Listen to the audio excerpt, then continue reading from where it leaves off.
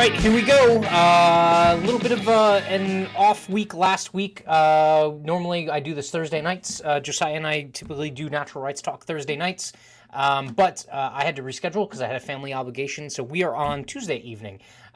We have a long, or let me say, a chock full episode scheduled for you. So I don't want to take too long here in the intro, but always remember, like, comment, subscribe, share, hit the notification bell, retweet. Please share this out there, help with the algorithm and all the good stuff. And if you are watching on Odyssey or on Vim TV, please upvote, help with the algorithm there, as well as the obviously the crypto benefits that come with upvoting this stuff on the blockchain. So without further ado, I got a little feedback there. Josiah, how's it going? Hey, good. How are you doing, Matt? Very good, very good. How is it out in beautiful Montana right now? It is hot. It is hot as all get out. Yeah, it's definitely the height of the summer. I enjoy it because it'll probably be short-lived, right? I mean, you got some rough winters out there sometimes, right? Yeah. Generally, Missoula is a bit lighter, but yeah, the town where I live, but yeah. Well, enjoy it while you can get it. So we have an interesting episode this evening. The last episode we talked about kind of the precursor to this, which was effectively, kind of Civil War Part 1, which is kind of the lead up. And this one, we're actually going to be talking about what kind of the war itself, and then Lincoln as well, right? Yeah, well, first we're going to kind of talk about we're going to read from a document called the Declaration of Causes of Seceding States. But that's essentially like going to give you an idea of, from the South's position, what the situation was. And then, the latter half, we're going to talk about Lincoln and during the war. Okay, awesome. So let's kick it off. So where do we begin here?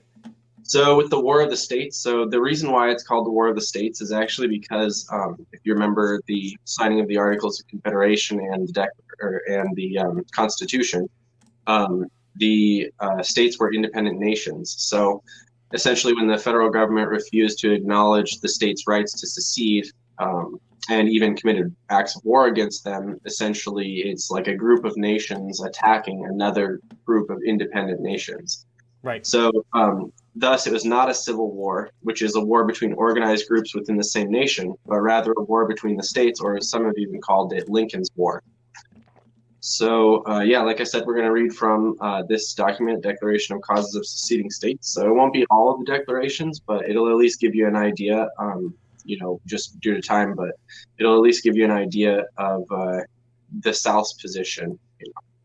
And so, for context, in the lead up to the war, this is something that was passed by the majority of the southern states, or I see you've highlighted Georgia. I think it's 6 or 7 states in particular. We're going to read from 4 of them, maybe 5 of them. Awesome. So starting off just with Georgia. So it just says, the people of Georgia, having dissolved their political connection with the government of the United States of America, present to their Confederates and to the world the causes which have led to the separation. For the last 10 years, we've had numerous and serious causes of complaint against our non-slave-holding Confederate states with reference to the subject of African slavery. They have endeavored to weaken our security, to disturb our domestic peace and tranquility, and persistently refuse to comply with their express constitutional obligations to us in reference to that property, and by the use of their power in the federal government have striven to deprive us of an equal enjoyment of the common territories of the Republic. This hostile policy of our Confederates has been pursued with every circumstance of aggravation which would arouse the passions and excite the hatred of our people, and has placed the 2 sections of the Union for many years past in the condition of virtual civil war. Our people, still attached to the Union from habit and national traditions, and averse to change, hope that time, reason, and argument would bring, if not redress, at least exemption from further insults, injuries, and dangers.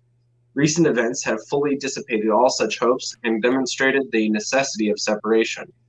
Our Northern Confederates, after a full and calm hearing of all the facts, after a fair warning of our purpose not to submit to the rule of the authors of all these wrongs and injuries, have by a large majority committed the government of the United States into their hands. The people of Georgia, after an equally full and fair and deliberate hearing of the case, have declared with equal firmness that they shall not rule over them. A brief history of the rise, progress, and policy of anti-slavery and the political organization into whose hands the administration of the federal government has been committed would fully justify the pronounced verdict of the people of Georgia. The party of Lincoln, called the Anti-Slave Party, while it attracts to, the party of Lincoln, called the Republican Party, under its present name and organization, is of recent origin. It is admitted to be an anti-slavery party. While it attracts to itself by its creed the scattered advocates of exploded political heresies, of condemned theories in political economy, the advocates of commercial restrictions, of protection, of special privileges, of waste and corruption in the administration of government, anti-slavery is its mission and its purpose. By anti-slavery, it is made a power in the state. The question of slavery was the great difficulty in the way of the formation of the Constitution. While the subordination of the political and social inequality of the African race was fully conceded by all, it was plainly apparent that slavery would soon disappear from what are now the non-slaveholding states of the original 13. The opposition to slavery was then, as now, general in those states, and the Constitution was made with direct reference to that fact. But a distinct abolition party was not formed in the United States for more than half a century after the government went into operation. The material prosperity of the North was greatly dependent on the federal government, that of the South not at all. In the first years of the Republic, the navigating commercial and manufacturing interests of the North began to seek profit and aggrandizement at the expense of the agricultural interests. Even the owners of fishing smacks sought and obtained bounties for pursuing their own business, which yet continue, and $500,000 is now paid them annually out of the Treasury. The navigating interest begged for protection against foreign shipbuilders and against competition in the coasting trade. Congress granted both requests and by prohibitory acts gave an absolute monopoly of this business to each of their interests, which they enjoy without diminution to this day.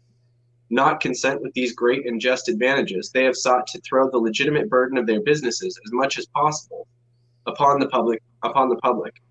They have succeeded in throwing the cost of lighthouses, buoys, and the maintenance of their seamen upon the Treasury, and the government now pays above $2 million annually for the support of these objects. These interests, in connection with the commercial and manufacturing classes, have also succeeded, by means of subvention to mail steamers and the reduction in postage, in relieving their businesses from the payment of about $7 million annually, throwing it upon the public treasury under the name of postal deficiency. The manufacturing interest entered into the same struggle early and has clamored steadily for government bounties and special favors. This interest was confined mainly to Eastern and middle non-slaveholding states. Wielding these great states, it held great power and influence, and its demands were in full proportion to its power. The manufacturers and miners wisely based their demands upon special facts and reasons rather than upon general principles, and thereby reduced much of the opposition of the opposing interest. They pleaded in their favor the infancy of their business in this country, the scarcity of labor and capital, the hostile legislation of other countries toward them, the great necessity of their fabrics in time of war, and the necessity of high duties to pay the debt incurred in our war for independence. These reasons prevailed, and they received for many years enormous bounties by the general acquiescence of the whole country. But when these reasons ceased, they were no less clamorous for government protection, but their clamors were less heeded. The country had put the principle of protection upon trial and condemned it. After having enjoyed protection to the extent from 15 to 200% upon their entire business for above 30 years, the Act of 1846 was passed.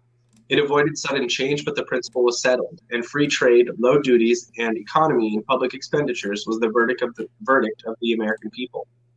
The South and the Northwestern states sustained this policy. There was but small hope of its reversal, upon the direct issue none at all. All these classes saw this, and felt it, and cast about for new allies. The anti-slavery sentiment of the North offered the best chance for success. An anti-slavery party must necessarily look to the North alone for support, but a united North was now strong enough to control the government in all its departments, and a sectional party was therefore determined upon. The time and issues upon slavery were necessary to its completion and final triumph. The feeling of anti-slavery, which it is well known was very general among the people of the North, had been long dormant or passive. It needed only a question to arouse it into aggressive activity. This question was before us. We had acquired a large territory by successful war with Mexico. Congress had to govern it. How in relation to slavery was the question then demanding solution.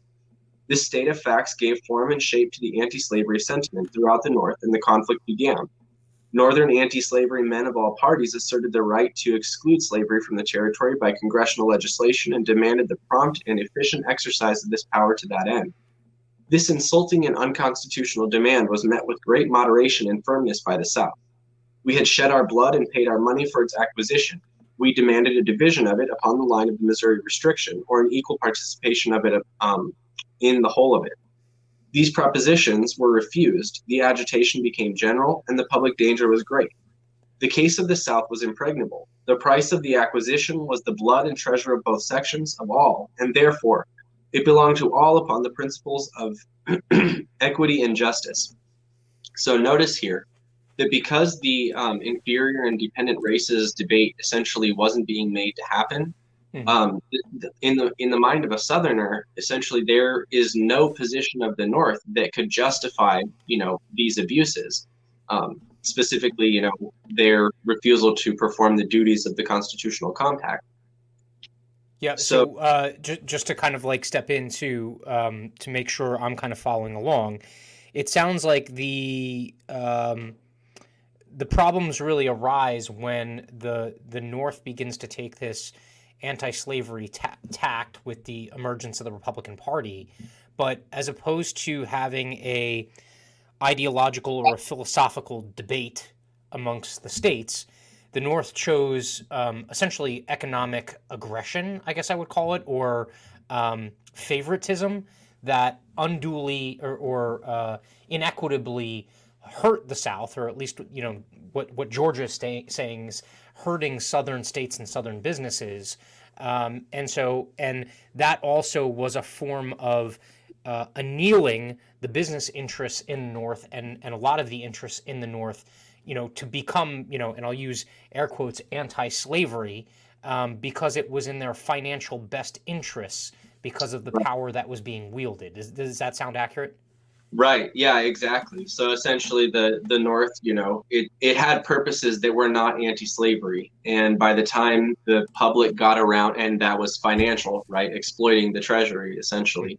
And by the time the public got around to noticing, they put a stop to it. But obviously co-opting the public sentiment of anti-slavery could create this huge chasm that could justify, bringing about the control of the federal government, which anti-slavery didn't have prior to. Right. And this also makes for the chicken and egg problem with having conversations with people about the Civil War and whether it was an anti-slavery war or not. It's that it's very tough to extricate. It's tough to describe the fact that what came first, right? Like it was the anti-slavery sentiment, or was it the almost like the anti-competition that came about as a result of the North taking this ideological stance, and then that trickled down to creating an anti-slavery movement because they felt that was, essentially what they all were bound together by.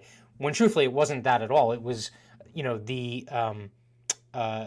was the economic gain that a lot of them were bound together by. Which, by the way, wouldn't that also have pushed the South to rely more heavily on slave labor because they were essentially fighting with one hand tied behind their back? Well, I think the argument could be made that slavery itself causes every other competitor to perform with one hand behind their back. So I'm not sure, because slavery is essentially like a one-time investment. You're not renting out your slaves. You know what I mean? It's not like normal labor where you have to pay for it continuously. You just get to have the labor after you pay a one-time fee. So, I think, but in terms of are you ready to lose, maybe 50% of your income and survive that way? Are you ready for that right now? Just in a moment? No, nobody's ready for that.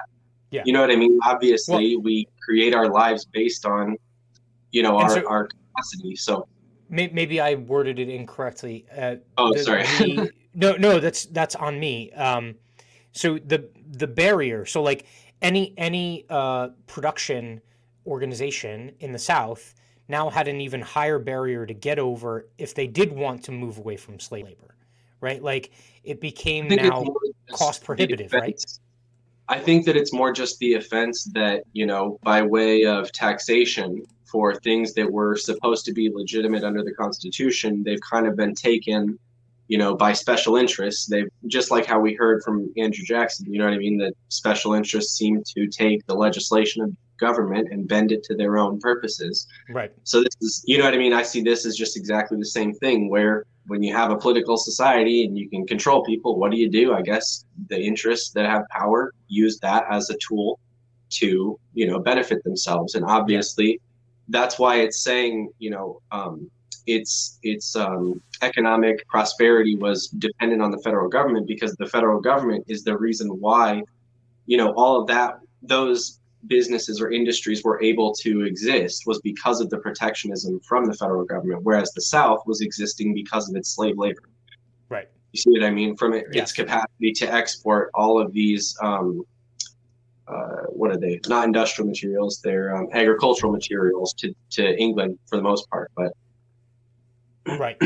Yeah, and something to also note is, and again, I'm not a historian by any stretch of the imagination, but I would say this seems more consequential than any kind of like slavery marches, right? Like, or rallies that were happening at the time. I know the abolitionists were doing those kinds of things, but it seems like this is more. I don't want to say more impactful, but it seems like it definitely applied more pressure, right? Like the North, like calculably was able to apply more pressure this way because it was an economic pressure than say, right, something of public essentially, unrest. right, essentially, it's kind of like all of this had been happening for many years, like even decades, right? Mm-hmm. And essentially what broke the last straw is that by using the anti-slavery sentiment in the North, they got so many basically voters in the North to put key people into the federal government that now they could be hostile to the South. Whereas before, no federal government could have maintained itself if it decided to be hostile to the South, because half of it was made up of the South. Right. See what I mean? Yes. Yeah. No, I follow you, So, definitely. yeah, okay. In which case, now they're going to make an argument against the fact that the Congress doesn't have the power to do a lot of this, right? Right. So a lot of this has to do with the political debate, because nobody brings it back down to that, law of not law, that debate of natural law.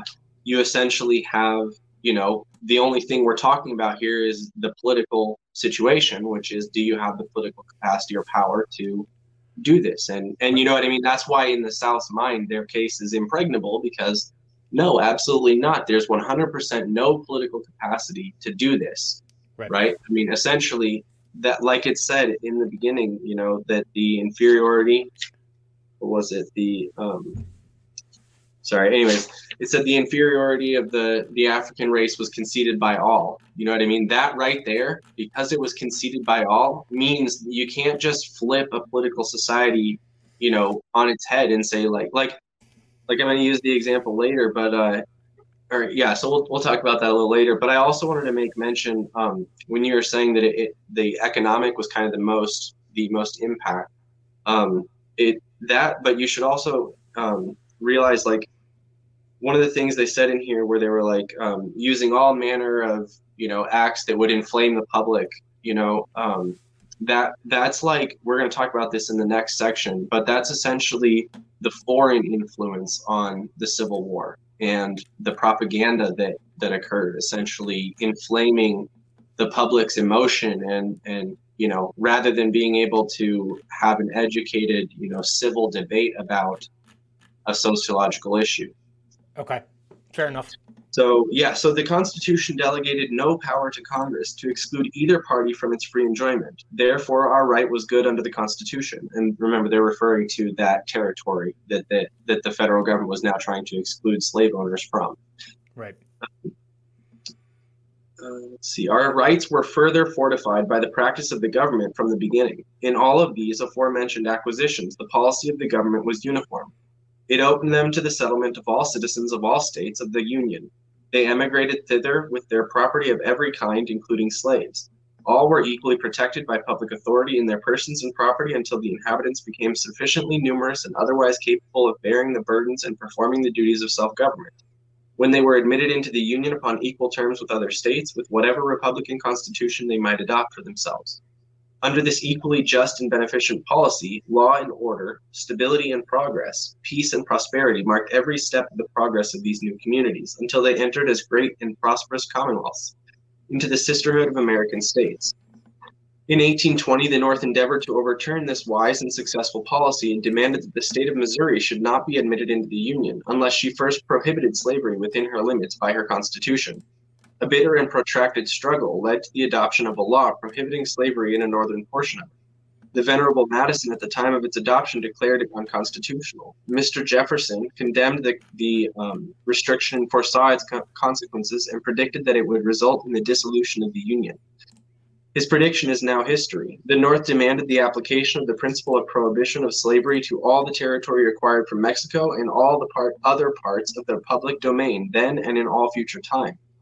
It was the announcement of her purpose to appropriate to herself all the public domain then owned and thereafter to be acquired by the United States. The claim itself is less arrogant and insulting than the reason with which she supported it. That claim was finally disposed of by the defeat of prohibitory legislation.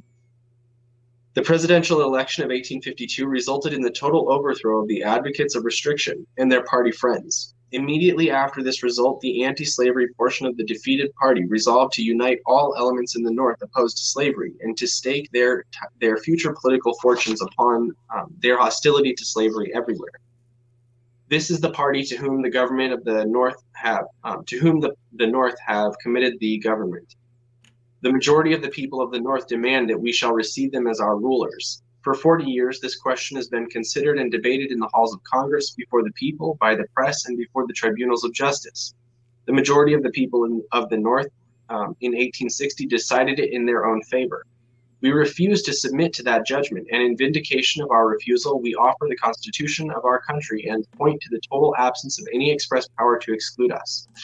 We offer the practice of our government for the first 30 years of its existence in complete refutation of the position that any such power is either necessary or proper to the execution of any other power in relation to the territories. We offer the judgment of a large minority of the people of the North, amounting to more than 1/3, who united with the unanimous voice of the South against this usurpation. And finally, we offer the judgment of the Supreme Court of the United States, the highest judicial tribunal of our country, in our favor. This evidence ought to be conclusive that we have never surrendered this right. This conduct of our adversaries admonishes us that if we surrendered it, it is time to resume it. See, so no one's even debating whether or not someone fundamentally can have that right. They're just, proceeding on the premise that, they're proceeding that, like, that's not that it's a premise that you have that right, rather than even that argument being on the table itself. Right. So our adversaries are content if they can only injure us. The Constitution declares that persons charged with crimes in one state and fleeing to another shall be delivered up on the demand of the executive authority of the state from which they may flee. It would appear difficult to employ language freer from ambiguity, yet for above 20 years, the non-slaveholding states generally have wholly refused to deliver up to us persons charged with crimes affecting slave property. Our Confederates, with Punic faith, shield and give sanctuary to all criminals who seek to deprive us of this property or who use it to destroy us. This clause of the Constitution has no other sanction than their good faith. That is withheld from us. We are remediless in the Union. Out of it, we are remitted to the laws of nations. A similar provision of the Constitution requires them to surrender fugitives from labor. This provision and the one last referred to were our main inducements for confederating with the North states. Without them, it is historically true that we would have rejected the Constitution. In the 4th year of the Republic, Congress passed a law to give full vigor and efficiency to this important provision. The non-slaveholding states generally repealed all laws intended to aid the execution of that act, and imposed penalties upon those citizens whose loyalty to the Constitution and their oaths might induce them to discharge their duty. Congress then passed the Act of 1850, providing for the complete execution of this duty by federal officers. This law, which their own bad faith rendered absolutely indispensable for the protection of constitutional rights, was instantly met with ferocious revilings and all conceivable modes of hostility. The Supreme Court unanimously, and their own local courts with equal unanimity, sustained its constitutionality in all of its provisions. Yet it stands today a dead letter for all practical purposes in every non-slaveholding state in the Union. We have their covenants, we have their oaths to keep it and observe it, but the unfortunate claimant, even accompanied by a federal officer, with the mandate of the highest judicial authority in his hands, is everywhere met with fraud, with force, and with legislative enactments to elude, to resist, and defeat him. Claimants are murdered with impunity. Officers of the law are beaten by frantic mobs instigated by inflammatory appeals from persons holding the highest public employment in the states, and supported by legislation in conflict with the clearest provisions of the Constitution and even the ordinary principles of humanity. In several of our Confederate states, a citizen cannot travel the highway with his servant, who may voluntarily accompany him, without being declared by law a felon and being subjected to infamous punishments. It's difficult to perceive how we could suffer more by the hostility than by the fraternity of such brethren. The public, and keep that in mind, because later when we talk about Lincoln and all of that destruction, you're going to see how they could suffer more. People who would obviously, disregard their political, their observations, or political obligations, would definitely be exposed to doing other treacherous things, if they can't. Yes. You know what I mean? If they literally made an agreement, that's kind of how I see this, is just they literally made an agreement. And as far as the South is concerned, you're essentially just going back on the very agreement that caused you to basically take all this taxation money from the South and put it into the North for the last 40, 60, 80 years. It's just wild. Yeah. Well, and from that standpoint, again, we're not, as we talk here, we're not legislating the morality of slavery or anything like that. Obviously, in our last episode, we talked about the fact, and you alluded to the statement that was made at the beginning of this, that the thinking of the time, you can't remove these people from, right? Like you have to understand the tenor and the consensus knowledge of the time, and put it in that place. But from that standpoint, we are talking about the fact that the process that the powers that be in the North and by way of the federal government here, they are making more of an argument against the process than they are against, say, the morality of slavery. Right. For them, it's more about how this is playing out than the actual underlying thing that we're talking about being, the anti-slave movement. Exactly. Yeah. And that's, exactly. So let's see. Sorry, I'm looking for. The public law of civilized nations requires every state to restrain its citizens, and this goes back to them being independent nations, right? Restrain its citizens or subjects from committing acts injurious to the peace and security of any other state, and from attempting to excite insurrection or to lessen the security or to disturb the tranquility of their neighbors. And our Constitution wisely gives Congress the power to punish all offenses against the laws of nations. These are sound and just principles, which have received the approbation of just men in all countries and all centuries, but they are wholly disregarded by the people of the northern states, and the federal government is impotent to maintain them.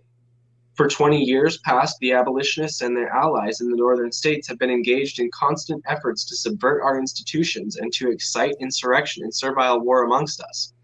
Some of these efforts have received the public sanction of a majority of the leading men of the Republican Party in the national councils, the same men who are now proposed as our rulers. These efforts have, in one instance, led to the actual invasion of one of the slaveholding states, and those of the murderers and incendiaries who escaped public justice by flight have found fraternal protection among our northern Confederates. These are the same men who say the Union shall be preserved. And I think about Biden saying, now it's time to unite. Right. We know of their treachery. We know the shallow pretenses under which they daily disregard its plainest obligations. If we submit to them, it will be our fault and not theirs. The people of Georgia have ever been willing to stand by this bargain, this contract. They have never sought to evade any of its obligations. They have never hitherto sought to establish any new government. They have struggled to maintain the ancient right of themselves and the human race through and by that Constitution, but they know the value of parchment rights in treacherous hands, and therefore they refuse to commit their own to rulers whom the North offers us. Why? Because their declared principles and policy, they have outlawed $3 billion of our property in the common territories of the Union, put it under the ban of the Republic in the states where it exists, and out of the protection of federal law everywhere, because they give sanctuary to thieves and incendiaries who assail it to the whole extent of their power, in spite of their most solemn obligations and covenants, because their avowed purpose is to subvert our society and subject us not only to the loss of our property, but the destruction of ourselves, our wives, and our children, and the desolation of our homes, our altars, and our firesides. To avoid these evils, we resume the powers which our fathers delegated to the government of the United States, and henceforth will seek new safeguards for our liberty, equality, security, and tranquility. So if you think back to when it was saying, that the Northerners decided the question, like the question of whether slavery was okay or not, the North decided the question on their own. It's like that's the point where you had the ability to civilly try to solve the problem that you saw if you were a Northerner who was against slavery. That's a problem you see, that's how, that was your opportunity to do it. But instead, it's like we turn to all of these things that are already determined, against the law, which obviously give the opposing party a just, position from which they can argue their side.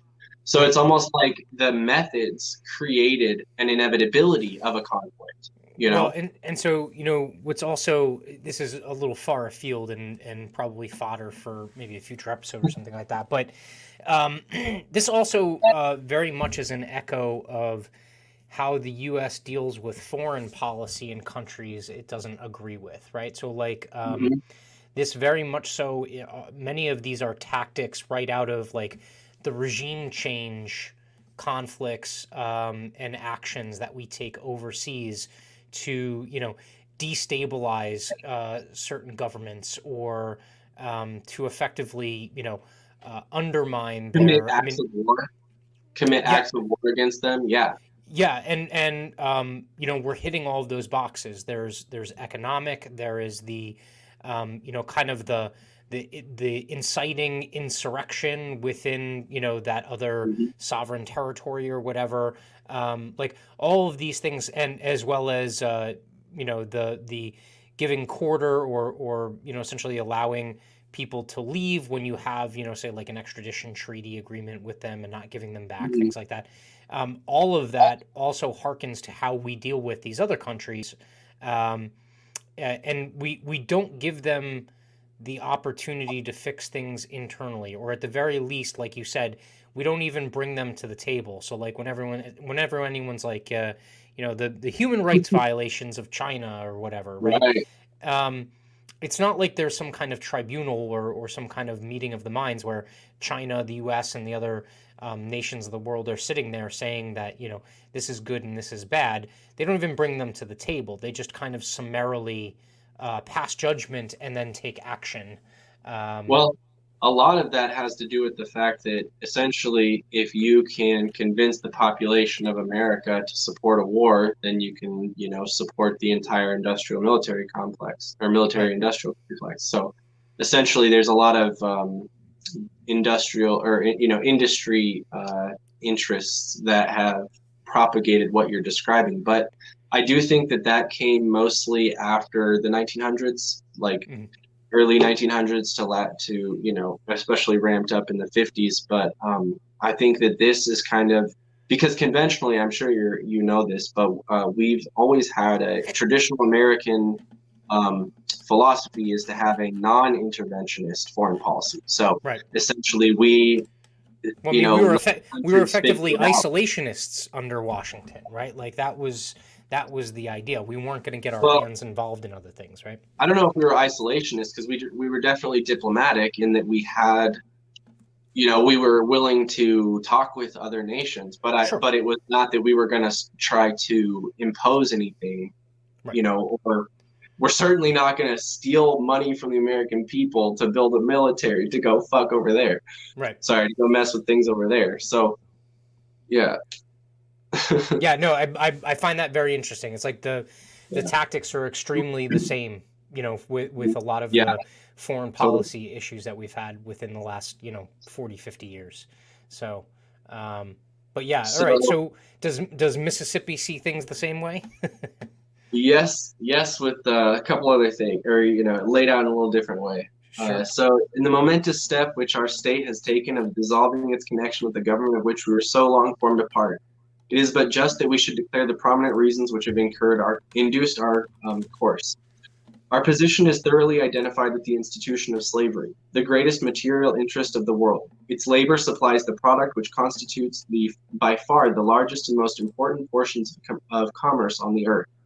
These products are peculiar to the climate verging on the tropical regions, and by an imperious law of nature, none but the black race can bear exposure to the tropical sun.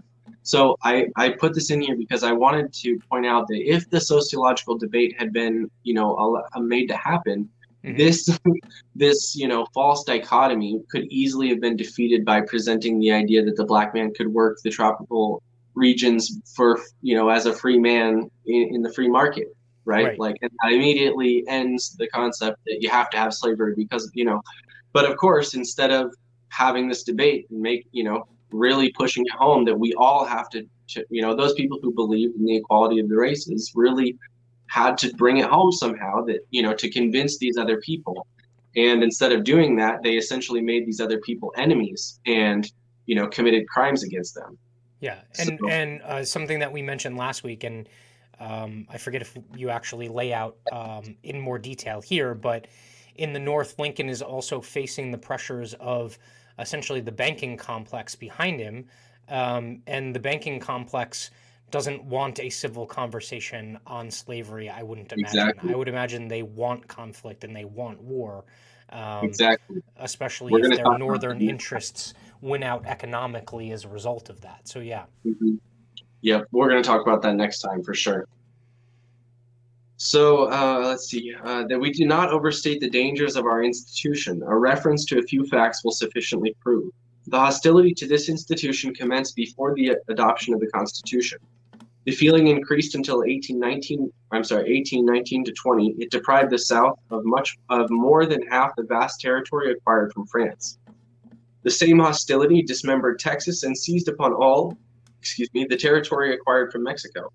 It has grown until it denies the right of property in slaves and refuses protection to that right. It refuses the admission of new slave states into the Union. It has nullified the fugitive slave law in almost every free state in the Union, and it has utterly broken the compact which our fathers pledged their faith to maintain. It advocates Negro equality socially and politically, and promotes insurrection and incendiarism in our midst.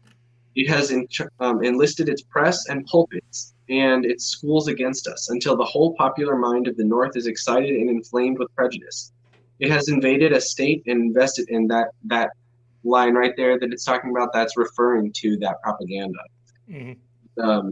It has invaded a state and invested with the honors of martyrdom the wretch whose purpose was to apply flames to our dwellings and the weapons of destruction to our lives. It has broken every compact into which it has entered for our security. It has recently obtained control of the government by the prosecution of its unhallowed schemes, and destroyed the last expectation of living together in friendship and brotherhood. Utter subjugation awaits us in the Union if we should consent longer to remain in it. It is not a matter of choice, but of necessity. We must either submit to degradation and the loss of property. Under this, let's see. I think I actually have my. Looks like worth $4 billion. Yeah. Give me 1 second. I think I have this. There we go. Sorry about that. That's right. Worth $4 billion. I think my page got turned around. worth $4 billion of money, or we must secede from the union framed by our fathers, to secure this as well as every other species of property. For far less cause than this, our fathers separated from the crown of England. Our decision is made. We follow their footsteps. We embrace the alternative of separation, and for the reason here stated, we resolve to maintain our rights. South Carolina. So the people of South Carolina declared that the frequent violations of the Constitution of the United States by the federal government and its encroachments upon the reserved rights of the states fully justified this state in then withdrawing from the federal union. But in deference to the opinions and wishes of the other slaveholding states, she forbore at that time to exercise this right. Since that time, these encroachments have continued to increase, and further forbearance ceases to be a virtue.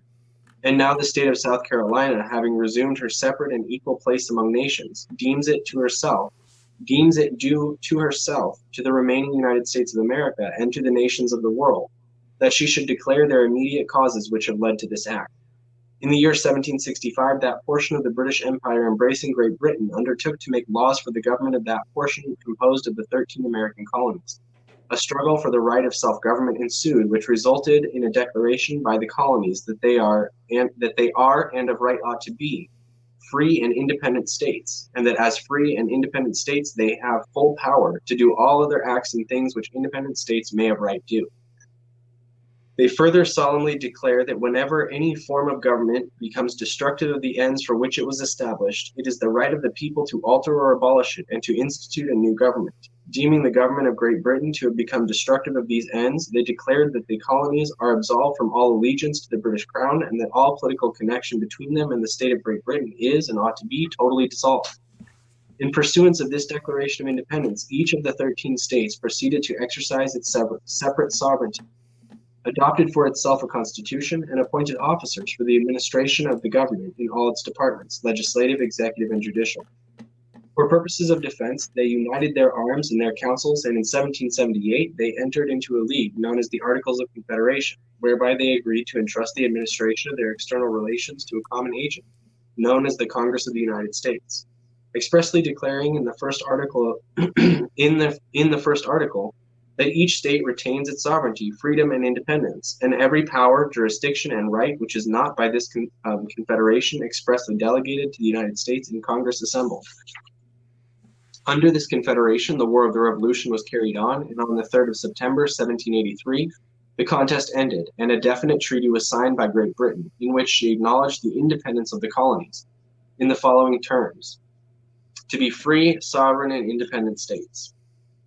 Thus were established the two great principles asserted by the colonies, namely the right of a state to govern itself and the right of the people to abolish a government when it becomes destructive of the ends for which it was instituted. And concurrent with the establishment of these principles was the fact that each colony became and was recognized by the mother country a free, sovereign, and independent state. In 1787, deputies were appointed by the states to revise the Articles of Confederation. These deputies recommended the Articles of Union known as the Constitution of the United States. The parties to whom this constitution was submitted were the several sovereign states. They were to agree or disagree, and when 9 of them agreed, the compact was to take effect among those concurring, and the general government, as the common agent, was then invested with their authority. If only 9 of the 13 states had concurred, the other 4 would have remained as they then were, separate sovereign states, independent of any of the provisions of the Constitution. In fact, 2 of the states did not exceed the Constitution until long after it had gone into operation among the other 11, and during that interval they each exercised the functions of an independent nation. By this Constitution, certain duties were imposed upon the several states, and the exercise of certain of their powers was restrained, which necessarily implied their continued existence as sovereign states. But to remove all doubt, an amendment was added which declared that the powers not delegated to the United States by the Constitution, nor prohibited by it to the states, were reserved to the states, respectively, or to the people. South Carolina, by a convention of her people, passed an ordinance assenting to this constitution, and afterwards altered her own constitution to conform herself to the obligations she had undertaken. Thus was established by compact between the states a government with definite objects and powers, limited to the express words of the grant. This limitation left the whole remaining mass of power subject to the clause, reserving it to the states or to the people, and rendered unnecessary any specification of reserved rights. We hold that the government thus established is subject to the two great principles asserted in the Declaration of Independence, and we hold further that the mode of its formation subjects it to a third fundamental principle, namely the law of compact. We maintain that in every compact between two or more parties, the obligation is mutual, that the failure of one or more contracting parties to perform a material part of the agreement entirely releases the obligation of the other, and that where no arbiter is provided, each party is remitted to his own judgment to determine the fact of failure with all its consequences. In the present case, that fact is established with certainty. We assert that 14 of the states have deliberately refused for years past to fulfill their constitutional obligations, and we refer to their own statutes for the proof.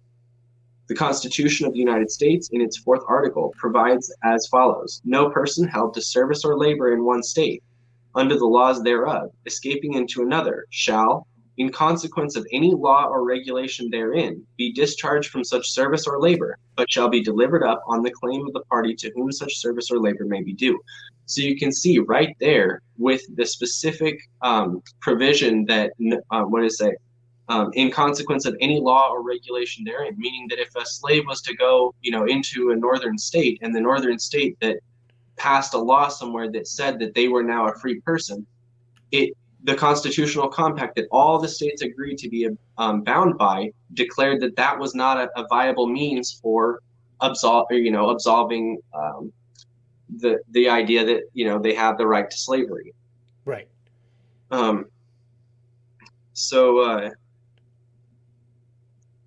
Sorry. Did we finish that line? I think, the next line is, this stipulation was so material This stipulation was so material to the compact that without it, the compact would not have been made. The same article of the Constitution stipulates also for rendition by the several states of fugitives from justice from the other states. The general government, as the common agent, passed laws to carry into effect these stipulations of the states. For many years, these laws were executed. But an increasing hostility on the part of the non-slaveholding states to the institution of slavery has led to the disregard of their obligations, and the laws of the general government have ceased to affect the objects of the Constitution. The northern states have enacted laws which either nullify the acts of Congress or render useless any attempt to execute them. In many of these states, the fugitive is discharged from service or labor claim, and in none of them has the state government complied with the stipulation made in the Constitution. The states of Ohio and Iowa have refused to surrender to justice fugitives charged with murder and with inciting servile insurrection in the state of Virginia. Thus, the constituted compact has been deliberately broken and disregarded by the non-slaveholding states, and the consequence follows that South Carolina is released from her obligation. Yeah, and I think what's really important here that we covered back in one of the other sections was the fact that each one of these states prior to their inclusion or adoption of the Constitution operated as independent countries. And it was their intent to a large extent to retain that autonomy or that sovereignty, right? Even under the Constitution. Yes. And so, absolutely. And I think a lot of people will look at this and they'll be like, they would cheer on, say like Wisconsin for practicing nullification, deciding not to abide by fugitive slave laws and actually harbor slaves that had escaped the South and that kind of thing. The issue becomes, though, that the fugitive slave laws were not only something that were directly enacted by the federal government, but they were also, in place and effectively the law of the land in other states, where the consensus at the beginning of the Union was that you will not violate our laws as a sovereign state, right? And we vow to also not violate yours, right? Yeah, exactly on point. And so that's really important. It's a tough mental barrier for people to get over, because they'll say, well, ignoring fugitive slave laws was right or moral or correct, right? But from that standpoint, if that's your position, then you can also occupy the position that you can ignore them, just understand that you're breaking the prior agreement, and that the southern states, if they want to then sever themselves from the Union because of that, both of those things can be true, right? Like you can Right. be against They would be fugitive justified slave laws politically.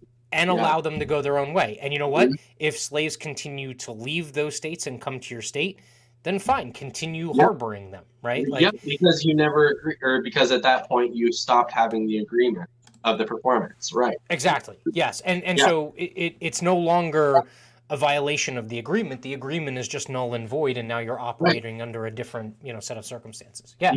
And see, this is the thing that is so weird. Why? Well, I mean, it's obviously true that, as you're going to see in the next episode, how much foreign influence there really was. But essentially, because we did not have that sociological debate, right?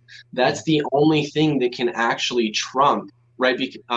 These political arguments, right? Because they've already started from the premise that the African race is an inferior race. So, like, literally, that's their, natural law premise. So if we're not dealing with that, there's no political grounds that you can have that are justified because of these agreements that the states have assented to. And Or, it's not perfectly analogous, but there's some common thread there where, say, coming from the United States, which has a more Judeo-Christian origin, right, and then trying to relate or negotiate or something like that with another sovereign nation that has more of, say, like, a foundation in Islam, right? Right. You can't necessarily project opinions of morality or rightness and things like that on that other country, No. and then use that projection to then just unilaterally take action, right? Like that is essentially that is an assault. And as much as you might be ideologically opposed to what they are completely okay with, you can't just go and do stuff like this. You need to have that conversation with them to try and, on a more intellectual level, get them to kind of not comply, but, it's the idea of consent, right? Like you don't want to coerce or force. You want, actual, ideological change or some level of, understanding to come about. Something like that example, I think, is peculiarly hard to address just because I think even if you were to try to have some argument on the natural law ground, they would go to a religious stance, right? And so there's nothing you can really do unless you can do it within their religion. There's nothing you can really do to change it. You know what I mean? Yeah, whereas what's peculiar about the slavery issue, as we mentioned last time, is that we didn't have to go to war. Literally, we didn't even have to have the debate. We just had to economically subsidize the South. That would have done it. That literally would have, given the South, compensation for the loss that was going to occur under the freedom of Black people. Right. So, but instead of letting that happen for whatever reason, it was like, no. And that's, we go back to why it's called Lincoln's War, because essentially Lincoln just said, no, look, we're going to do war instead, instead of all that. Yeah. Well, and that, that compensation to the slave owners within the South probably made it less economically feasible for the bankers that were financing everything that was happening behind the scenes. Right? That's probably the nail, that you've hit on the head there. Yeah. Yeah. So which is why that was probably a non-starter, because all of a sudden, the balance sheet doesn't work out. But well, we are going to talk about later how. We did talk about how they offered the loans, but that was loans for the war. But we're going to show later how the banking interests in Europe and New York basically colluded to put the United States in a position where they could not financially, get a loan in order to pay for slavery, essentially. Right. Almost creating the propaganda, which essentially inflames the parties to say we have to have an answer on the issue now, or we're going to commit crimes, or we're going to do these things.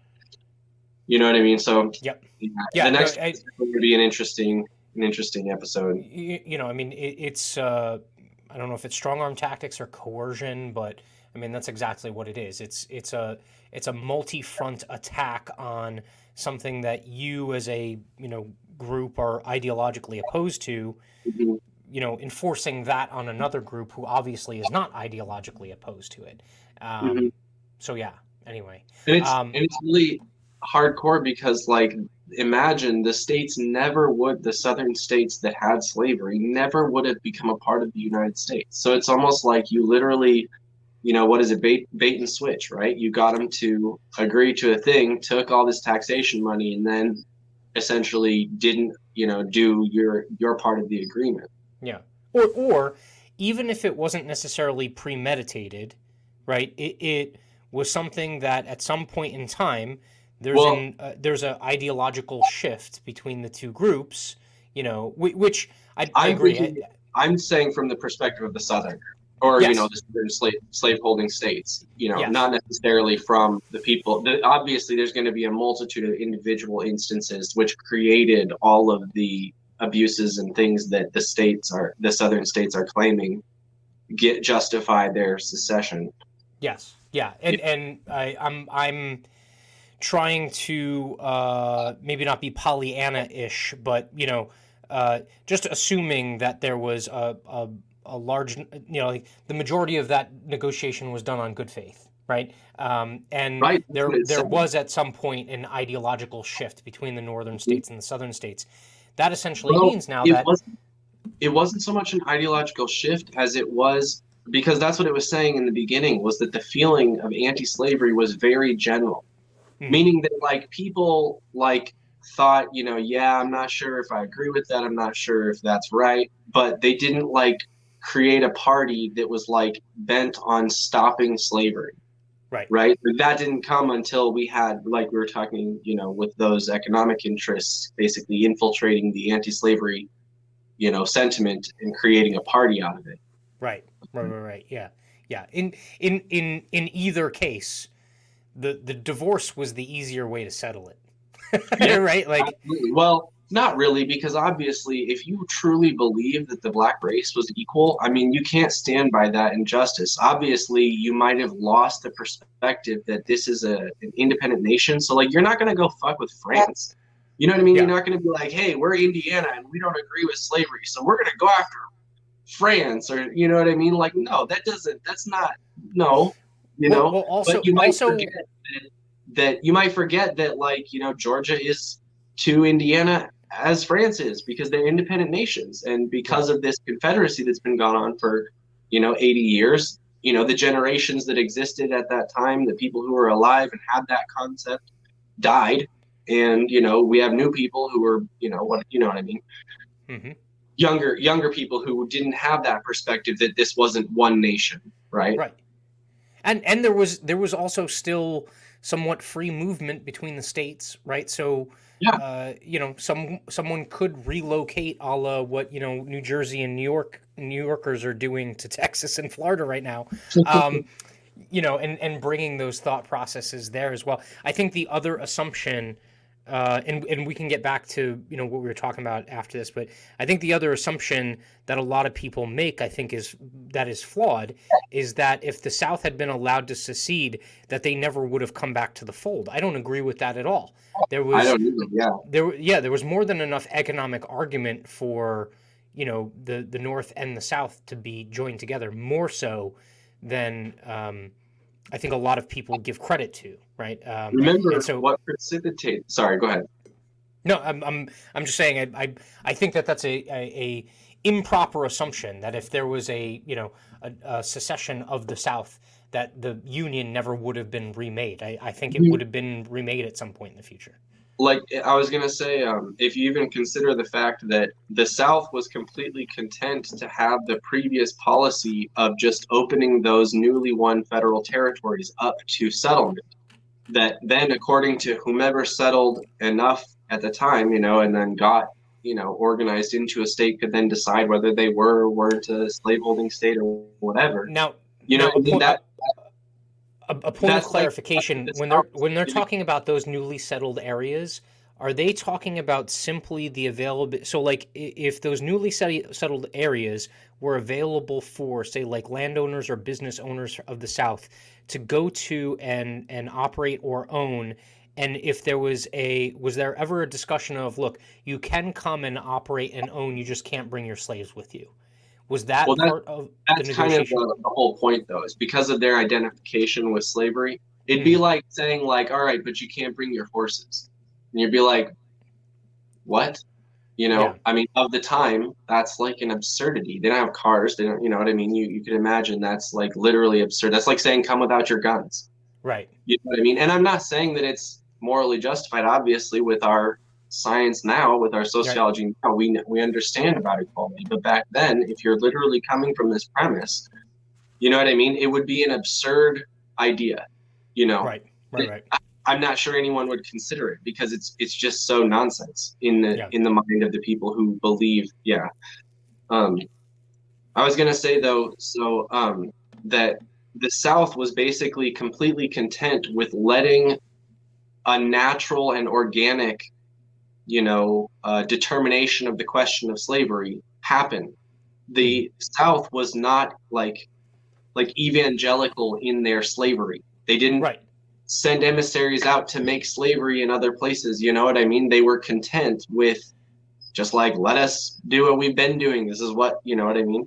Yeah. Obviously, Not to mention the fact that the abolitionist movement was alive and well in the South, because it was not a majority of people in the South that owned slaves, right? Like, right? if you And lived in the South, yeah, you did benefit from it, but you weren't necessarily directly a slave owner. and the same thing is true of the North. There Yeah. were still slaves in the North. Even one of the generals, I think it was Grant, had slaves. Like a lot of slavery was going on. You know, a lot of mixed everything. You know what I mean? Yes. Which is why the whole idea that it had to come to the deaths of like 700,000 Americans is really tragic or, infuriating. Because Right. as we're going to learn later, it was kind of helped to become so, so open war, a conflict of open war rather than a conflict that could be settled civilly. Right. Right. Right? Which, like settling, opening the territories up to the states, settling, that would be considered a civil way to settle the question, you know what I mean, of whether there should or shouldn't be slavery in that area. Right. Obviously, I hope that nobody loses that point, that I don't like the sentiment of a person who recognizes the equality of the Black person, obviously cannot, like, you don't just sit by and let your neighbor get hurt. Like, that's absurd, right? Right. So it's a conflict that in my mind had to happen, but it was helped by foreign influences, Yeah. essentially. And it definitely didn't have to happen to the extent that it did. Right. That's for damn Yes, sure. because of all the propaganda that because it didn't have to be so inflamed, Right. Yeah. Let's see. So, all right. So It's the like, ends for which, sorry, go ahead. no, I was going to prompt you. Yeah, the ends for which the Constitution. The ends for which the Constitution was framed are declared by itself to be, quote, to form a more perfect union, establish justice, ensure domestic tranquility, provide for the common defense, promote the general welfare, and secure the blessings of liberty to ourselves and our posterity, end quote. These ends it endeavored to accomplish by a federal government in which each state was recognized as an equal and had separate control over its own institutions. The right of property in slaves was recognized by giving to free persons distinct political rights, by giving them the right to represent and burthening them with the direct taxes for 3/5 of their slaves, by authorizing the importation of slaves for 20 years, and by stipulating for the rendition of fugitives from labor. We affirm that these ends for which that these ends for which this government was instituted have been defeated, and the government itself has been made destructive of them by the action of the non-slaveholding states. Those states have assumed the right of deciding upon the propriety of our domestic institutions, and have denied the right of property established in 15 of the states and recognized by the Constitution. So see, the political argument is really sound, right?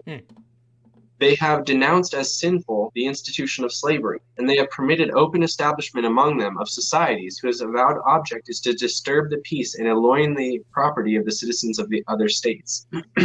So think about like BLM, right? So like no one's going to deny, right, that essentially the police all the time are violating people's rights, right? Mhm. Yeah. But now as soon as BLM starts to like commit crimes, you see how we're like, wait, well, that's not like the way that you're supposed to deal with, you know, these people. You know what I mean? You're not supposed to just like go burn down a city. Like Right. that's Well, not a normal reaction to a crime. Well, I mean, you'd call that crime also. The police, committing crimes against people. The normal way to deal with crime is not to go and burn down a city. It's to get hold criminals accountable. yeah. Right. Well, I think the other end of that was when they burned down the police station. I was like, okay, well, at least that makes sense, right? Like they're focusing Sure, their ire, yeah, right, like on the oppressor, whereas I'm talking about though, like stores and looting and private like, property, general destruction. Yep. Groups just what would you say, like committing acts of violence while roaming the streets. Yeah. Like that's not how you solve crime. Yeah. Oh, yeah. And especially so, like, if you are trying to win support among those that aren't necessarily you're looking at, and again, ideologically, this has also been really kind of like murkied up by some of the critical race theory, because critical race theory interjected into this dynamic of authoritarian policing creates a situation in which you assume that if someone is not fighting alongside of you against the police, that they are effectively also your oppressor, which I guess at least in part factored into folks' either compulsion or just being okay with destroying private property or Yeah, man. looting and That's things like that. complete just ideological subversion. That's all Yeah. that is. Yeah. Which, by the way, is not. I mean, it's not the first time it's happened. It won't be the last time it's happened. I mean, tons of movements. It's happening right now.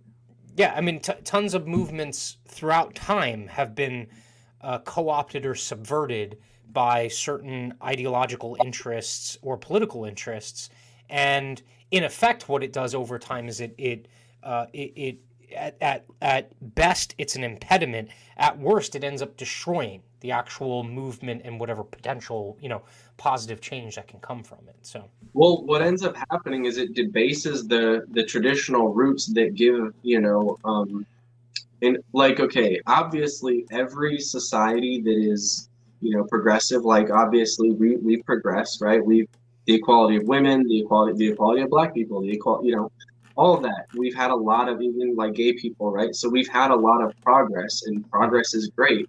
But when you basically get rid of those traditional roots, which gave you a foundation for being able to understand how you move into that new progress, you kind of destabilize the whole place.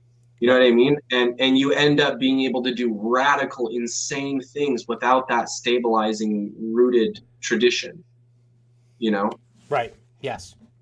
Yeah. So I mean, obviously, we've definitely improved a lot of things. That might have been considered not so great, but certainly we've lost. With, like you're saying, with critical race theory, we've severed the ties, which, like, just consider just fundamental property rights. I mean, just fundamental human rights. Like we've just completely gotten rid of that. Like in the last 2 years, I guess that's like a new thing. Yeah, well, and I would also make the argument that the more authoritarian governmental leadership that we've had over the last handful of decades has done just the exact same thing that CRT is doing now. It's just a different machination of it, right? So the overreach specifically of federal governments, but also state level governments on down, has also to a certain extent undermined those those key principles, right? Like and yes, Yes, exactly. But I was gonna say, that's maybe about half of it, but the other half of it, don't underestimate the role that over the last 120 years that private foundations have had on influencing the academic discourse in our country. Oh, 100%. Because yeah. Okay, so we're going to talk about that. I think. Well, we'll probably talk about that later. It's still yet to be whether we have space or not. But Yeah. yeah, essentially, there's a huge ideological subversion, man. We've been at war for 230 years, 250 years. So I hope that basically by the time you're getting done, consuming all this information in these podcasts, you're seeing how America has yet to just be like a country on its own doing its thing, and not completely at war, constantly being attacked. Right. So let's see. All right. So they have encouraged and assisted thousands of our slaves to leave their homes, and those who remain have been incited by emissaries, books, and pictures to servile insurrection. For 25 years, this agitation has been steadily increasing until it is now secured to its aid the power of the common government. Observing the forms of the Constitution, a sectional party has found within that article establishing the executive department the means of subverting the Constitution itself, just like we were talking about with the Supreme Court essentially being able to dictate. Oh no, the Supreme or the Constitution means what I say it does, not what it reads, not what the words mean. This sectional combination for the submersion of the Constitution has been aided in some of the states by elevating to citizenship persons who, by the supreme law of the land, are incapable of becoming citizens, and their votes have been used to inaugurate a new policy hostile to the South and destructive of its beliefs and safety. It is announced that the South shall be excluded from the common territory, that the judicial tribunal shall be made sectional, and that that a war must be waged against slavery until it shall cease throughout the United States. The guarantees of the Constitution will then no longer exist. The equal rights of the states will be lost. The slave-owning states will no longer have the power of self-government or self-protection, and the federal government will have become their enemy. Sectional interests and animosity will deepen the irritation. We therefore, the people of South Carolina, have solemnly declared that the union heretofore existing between the state and the other states of North America is dissolved, and that the state of South Carolina has resumed her position among the nations of the world as a separate and independent state, with full power to do all acts and things which independent states may have right do. And so, let's see, the last one here is Texas. So a declaration of the causes which impel the state of Texas to secede from the federal union. The government of the United States, by certain joint resolutions, proposed to the Republic of Texas, then a free and sovereign independent nation, the annexation of the latter to the former, as one of the co-equal states thereof. The people of Texas assented to and accepted said proposals and formed a constitution for the proposed state, upon which the state was formally admitted into the Confederated Union. Texas abandoned her separate national existence and consented to become one of the Confederated Union to promote her welfare, ensure domestic tranquility, and secure more substantially the blessings of peace and liberty to her people. She was received into the Confederacy with her own constitution under the guarantee of the federal constitution and the compact of annexation that she should enjoy these blessings. Her institutions and geographical position established the strongest ties between her and other slaveholding states of the Confederacy. Those ties have been strengthened by association. But what of the people and authorities of the non-slaveholding states since our connection with them?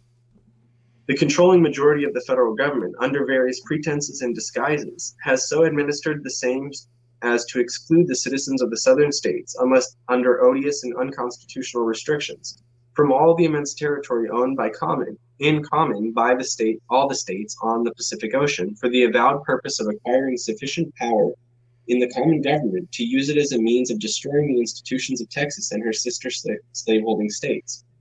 By the disloyalty of the northern states and their citizens, and the imbecility of the federal government, infamous combinations of incendiaries and outlaws have been permitted in those states and the common territory of Kansas to trample upon the federal laws, to war upon the lives and the property of southern citizens in that territory, and finally by violence and mob law to usurp the possession of the same as exclusively the property of the northern states. The federal government, while but partially under the control of these our natural and sectional enemies, has for years almost entirely failed to protect the lives and property of the people of Texas against the Indian savages on our border. and more recently against the murderous forays of banditti from the neighboring territory of Mexico. When our state government has expended large amounts for such purpose, the federal government has refused to reimburse therefore, thus rendering our condition more insecure and harassing than it was during the existence of the Republic of Texas. These and other wrongs we have patiently borne in the vain hope that a returning sense of justice and humanity would induce a different course of administration. So it's interesting that they say that, right? Because it's important to point out that essentially all of these states, all this time, have taken what they observe to be fundamental abuses that are not justified, and they've simply accepted them under a fraternal sense of like, all right, let's figure it out. We can work on this. We understand you got problems in your own states that you can't figure out how you can perform your obligation, but we're willing to work with you. You know what I mean? We didn't just like open war with you because you did this or this happened, and yet the same thing is not given in return, right? That like the same kind of respect, right? So that respect and fraternity among nations, right? So let's see. Shoot. Okay. When we advert to the course of individual non-slaveholding states, and that a majority of their citizens, our grievances assume far greater magnitude. The northern states, by solemn legislative enactments, have deliberately, directly, or indirectly violated the Fugitive Slave Clause of the Federal Constitution and laws passed in pursuance thereof, thereby annulling a material provision of the compact, designed by its framers to perpetuate the amity between the members of the Confederacy and to secure the rights of the slaveholding states in their domestic institutions, a provision founded in justice and wisdom, and without the enforcement of which the compact fails to accomplish the object of its creation. Some of those states have imposed high fines and degrading penalties upon any of their citizens or officers who may carry out in good faith that provision of the compact or the federal laws enacted in accordance therewith. In all the non-slaveholding states, in violation of that good faith and comity which should exist between entirely distinct nations, the people have formed themselves into a great sectional party, now strong enough in numbers, to control the affairs of each of those states, based upon an unnatural feeling of hostility to these southern states and their beneficent and patriarchal system of African slavery, proclaiming the debasing doctrine of equality of all men, irrespective of race and color, a doctrine at war with nature, in opposition to the experience of mankind, and in violation of the plainest revelations of divine law. They demand the abolition of Negro slavery throughout the Confederacy, the recognition of political equality between the white and Negro races, and avow their determination to press on their crusade against us, so long as a Negro slave remains in these states. By consolidating their strength, they have placed the slaveholding states in a hopeless minority in the federal Congress, and rendered representation of no avail in protecting Southern rights against their exactions and encroachments. They have proclaimed and at the ballot box sustained the revolutionary doctrine that there is a higher law than the Constitution and the laws of our federal union, and virtually that they will disregard their oaths and trample upon our rights. So this proves that the sociological debate of, concerning inferior races is essentially being skipped over for actions that were, already determined to be unlawful for a long established unlawful. Why deal with the prolonged process of ideological debate when you can just use government as a cudgel to your desired end? Yeah, right? Exactly. Yeah. So since the debate about Negro equality was not had, there was no position of the North which justified their abuses of the South. Yet the position of the South was more than justified given all these forms which have been long established as illegal. So I was going to bring this example up earlier, but just as you might hear someone from PETA, right, say that you murdered a cow, right, because you happen to eat a steak or something. Mm-hmm. They, but it's not exactly murder because to you, you don't really consider the killing of animals for food to be murder.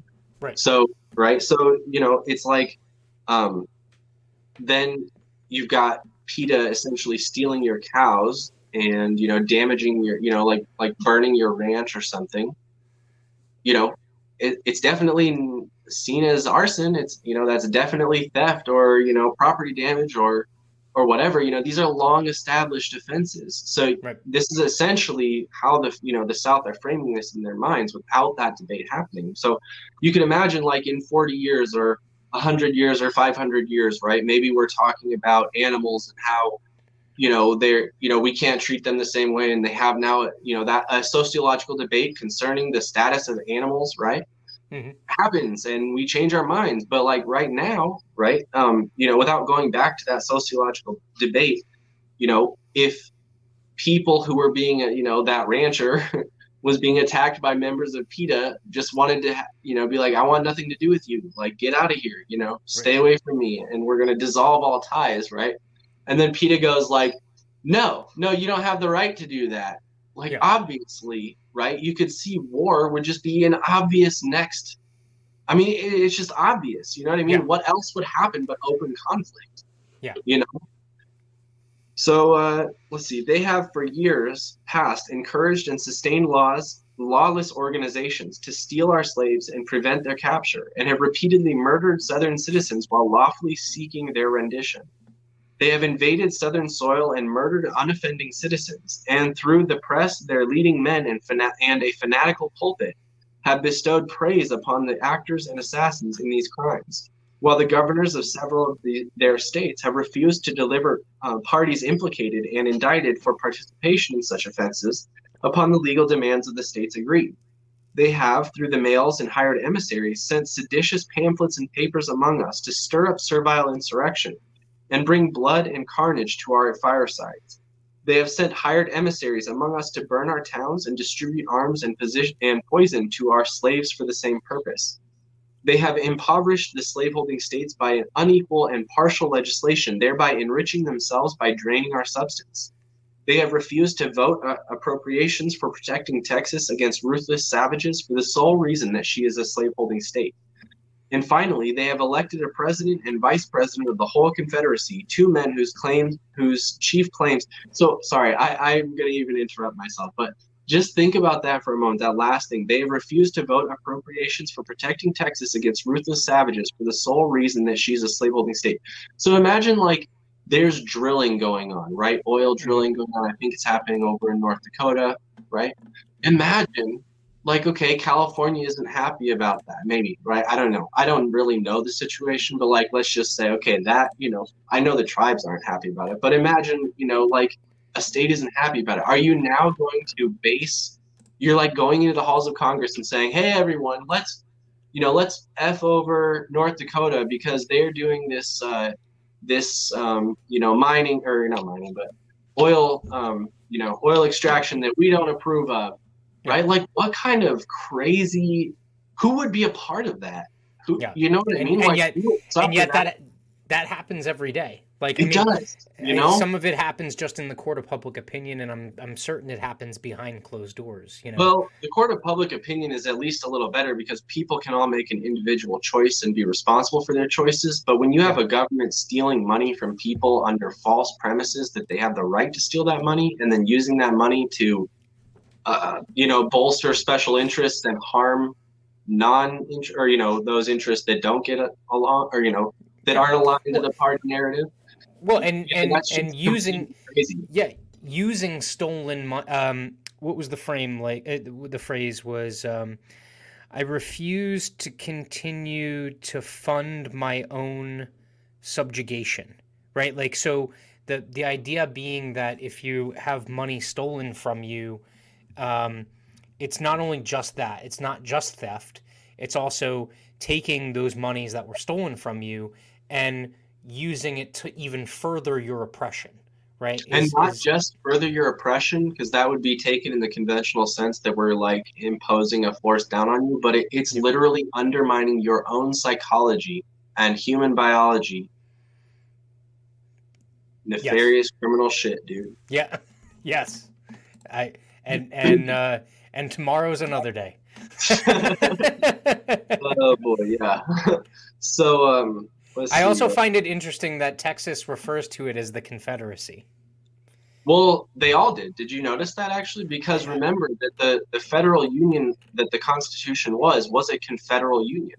Yeah, I mean, it was a right? confederation of states. Yes. Yep. Yes, exactly. Yep. Yeah. Before that was bastardized by Webster, the definition. Yeah. So let's see. Just another And reason for me to not like Boston, Massachusetts, anyway. But anyway, what did you say? I I said missed that. just another reason for me to hold something against Boston, Massachusetts. I'm a Yankees fan, so I'm not a Oh, big fan of okay. the Red Sox, but also Webster's. That was one of their main locations, right? Was I see. Boston, Mass, I think, or at least I outside of see. it. Yeah. So. That's funny. I don't. Yeah. Oh man, that's funny. Okay, so let's see. All right, and finally, they have elected as president and vice president of the whole country two men whose chief claims to such high positions are their approval of these long continued wrongs and their pledges to continue them to the final consummation of these schemes for the ruin of the slaves of the slaveholding states. We hold as undeniable truths that the government of the various states and of the Confederacy itself were established exclusively by the white race, for themselves and their posterity, that the African race had no agency in their establishment, that they were rightfully held and regarded as an inferior and dependent race, and in that condition only could their existence in this country be rendered beneficial or tolerable, that in this free government all white men are and of right ought to be entitled to equal civil and political rights, emphasis in the original, that the servitude of the African race as existing in these states is mutually beneficial to both bond and free, and is abundantly authorized and justified by the experiences of mankind and the revealed will of the Almighty Creator, as recognized by all Christian nations. While the destruction of the existing relations between the two races, as advocated by our sectional enemies, would bring inevitable calamities upon both and desolation upon the 15 slaveholding states. By the secession of the 6 slaveholding states and the certainty that others will speedily do likewise, Texas has no alternative but to remain in an isolated connection with the North or unite her destinies with the South. For these and other reasons, solemnly asserting that the federal Constitution has been violated and virtually abrogated by the several states named, seeing that the federal government is now passing under the control of our enemies to be diverted from the exalted objects of its creation to those of oppression and wrong, and realizing that our own state can no longer look for protection but to God and our own sons, we, the delegates of the people of Texas, in convention assembled, have passed an ordinance dissolving all political connection with the government of the United States of America and the people thereof. So that is the end. We finally made it through that whole thing. That's the end of the seceding, or the causes of seceding states. I also find it interesting that Texas, in that, and again, I don't know if this was a full reading of all of the statements of the other states, but Texas also essentially says that one of the reasons for their secession is also that they feel like their hand is also kind of being forced in a way because the other states are taking this action as well. Yep. Because geographically. Yeah, and so they're essentially saying that, we can't remain like this kind of like island of the North in the South, right? And it just so happens that also these other ideological connections exist with these states that are taking this action. Exactly. But I think it's interesting that they point that out. So, well, it just goes to show you how complex everything really is. You know what I mean? That everything in propaganda tries to make it so black and white so your emotions can immediately know the answer. But things are not that way. When you study the actual history, there's some real difficult questions to solve. And lots of people have taken, to the task of trying to solve them. Some people civilly and some people not. And, I think the other possible answer that does not sit well with a lot of people is that in many of these situations there was no perfectly good solution, right? Any solution would have resulted in just some shitty circumstances coming out of it. Well, yes, I find it interesting that they pretty much pick the worst possible solution, but sort of, because you should understand that a couple years into the war, I think we might even read this later, but a couple years into the war, the North would have happily paid for the slave property of the South just to stop being at war. Mm. because of all of the consequences of being at war, all of the money spent on being in war, like there were so many more negative consequences of going to war than just simply like giving an appropriation to the South to say, okay, free your slaves now. Yeah. You know? I don't doubt it. Which is also something that seems to creep into a lot of wars throughout history. There ends up being sure. at least some point in time during the conflict, especially the longer or the more heated the battle is, that at least one, if not both sides, gets to the point where they're like, look, this is becoming, basically infeasible to continue this Sure. on. We have to find some resolution, Yeah, I mean, take for example, Washington and Jefferson, right? So Washington, right? He's essentially a general. He knows war. He's all, he knows war. You know what I mean? And so he's not about to. The Alien and Sedition Acts, right? I was just talking about this with one of our researchers. So essentially, like the fear of this alien or foreign insurgency, essentially, basically, it's a foreign enemy infiltrating your political society. You know what I mean? Like people like Washington obviously use the political society to protect against those nefarious, treasonous, nefarious behaviors. Mm-hmm. But then you have someone like Jefferson come into office, right? He reduces he obeys the Constitution, and reduces the appropriations for the military, disbands deconstructs most of the infrastructure. But then the War of 1812 comes around, and we're left kind of exposed, right, as a consequence. So you can, you can see it's another very difficult question to understand how you deal with good men would obviously not need a government in any world, ever. Right. And the actions of nefarious people who want to control other people or control resources or whatever, they're going to abuse you, good people. And so just like out of sheer necessity to protect against that, you've seen throughout history, political societies use force, and subjugation to protect against that. But of course, in America, we tried to set it different to be like, no, the rights of the individual, no matter what, cannot be infringed, even if it's foreign, and so that's why Jefferson did not approve of the Alien and Sedition Acts, but Washington would have felt it was, completely appropriate.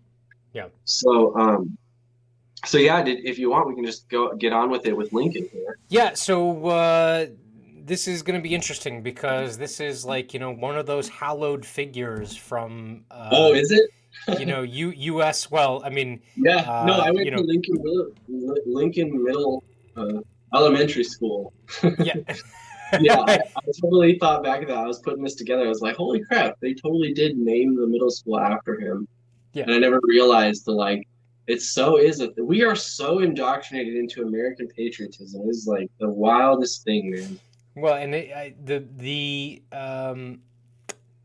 other what's extremely I don't know what the word is I'm looking for, but there is this propensity when we look back to some of these figures to completely ignore 99% of who the person was, and we build this almost kind of like false narrative around 1% of who the individual actually was.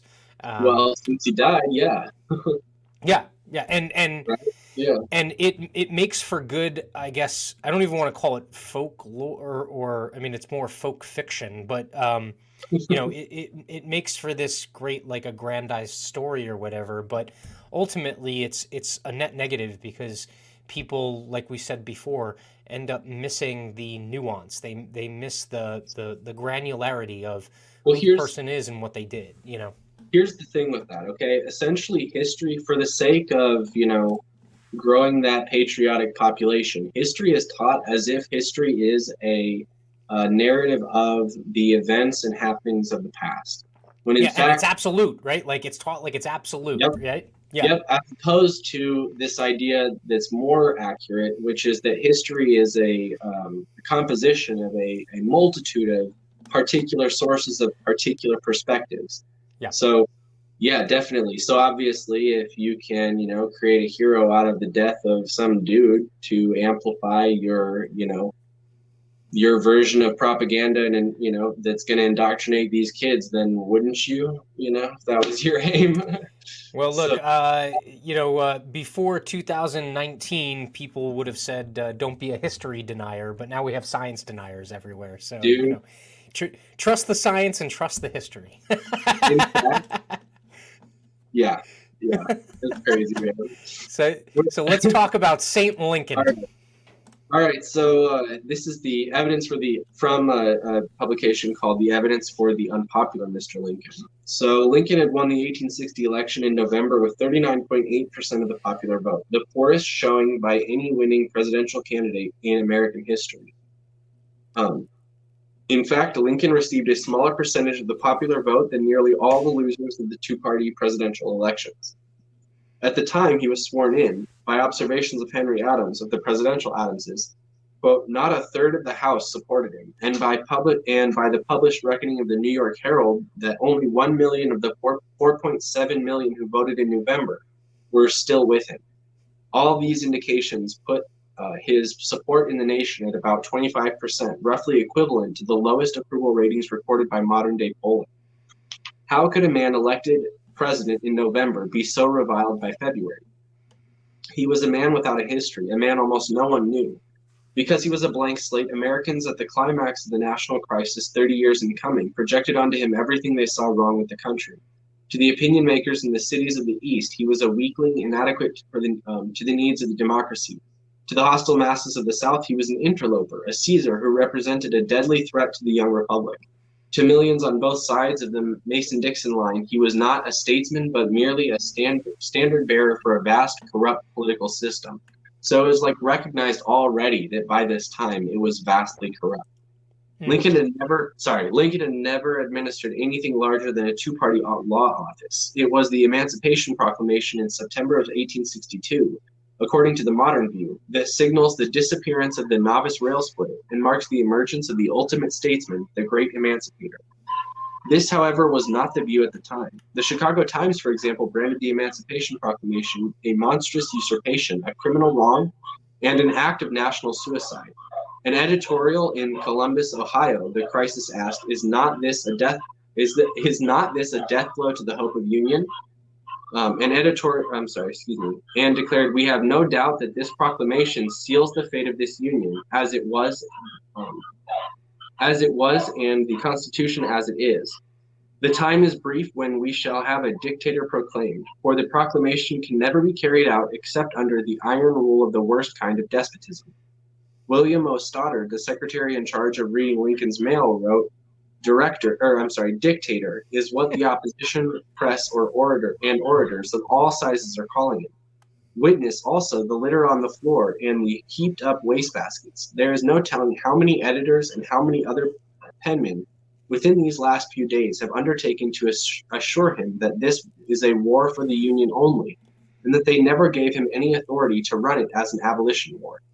Suddenly, warnings were everywhere that just as Lincoln's election had sparked the secession of the South out of fear that he would abolish slavery, the Emancipation Proclamation would spark the secession of the Old Northwest, the states of Illinois, Indiana, and Ohio, now that the fear had been made real. Army recruitment came to a halt in those territories. In response, Congress rushed through the draft law, the first federal conscription act in the history of the nation. To many, the appearance of the United States enrollers going from house to house was visible proof that the tentacles of Lincoln's government were curling around every American.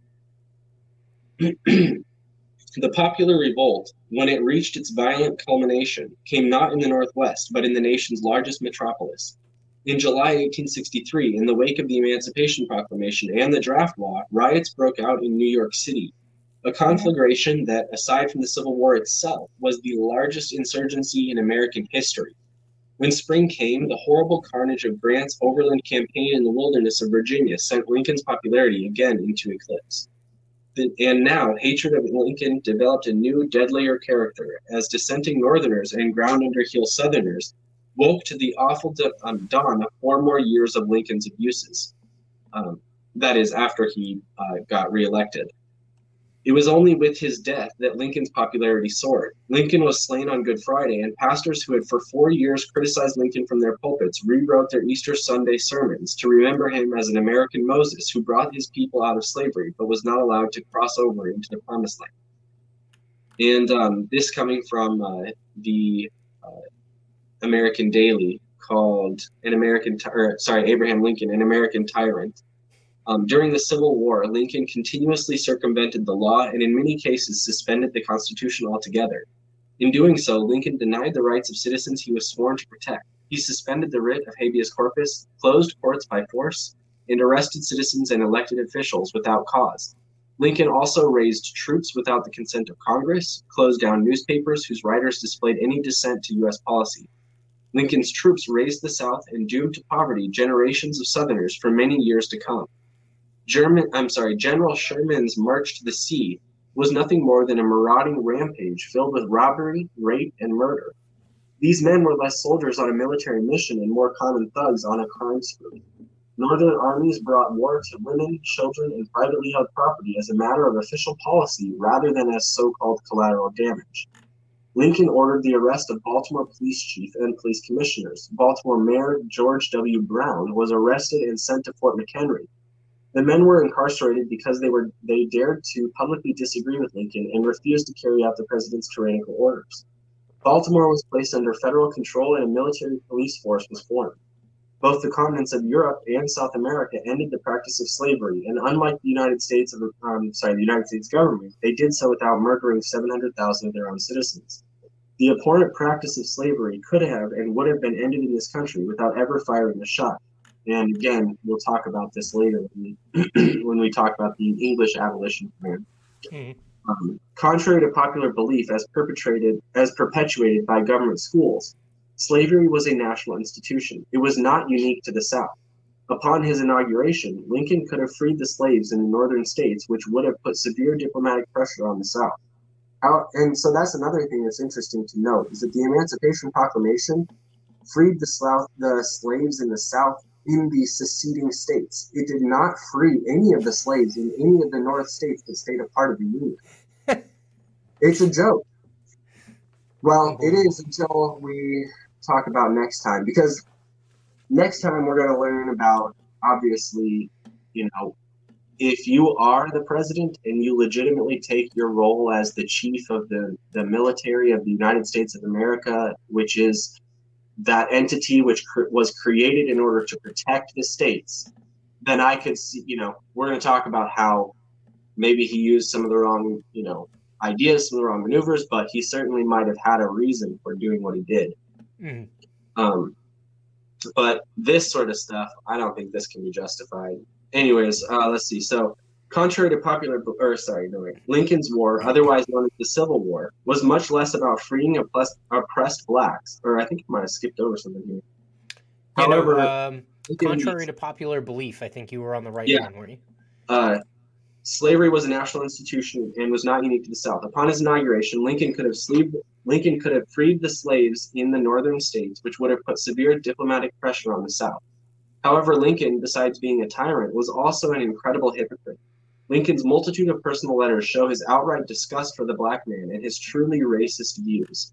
Lincoln's war, otherwise known as the Civil War, was much less about freeing oppressed blacks and much more about the federal government exerting complete control over all citizens. So, the Civil War ended with a different outcome. Lincoln and many of his generals. Had the Civil War. Thanks. Ended with a different outcome. Lincoln and many of his generals would have been deservedly tried as war criminals.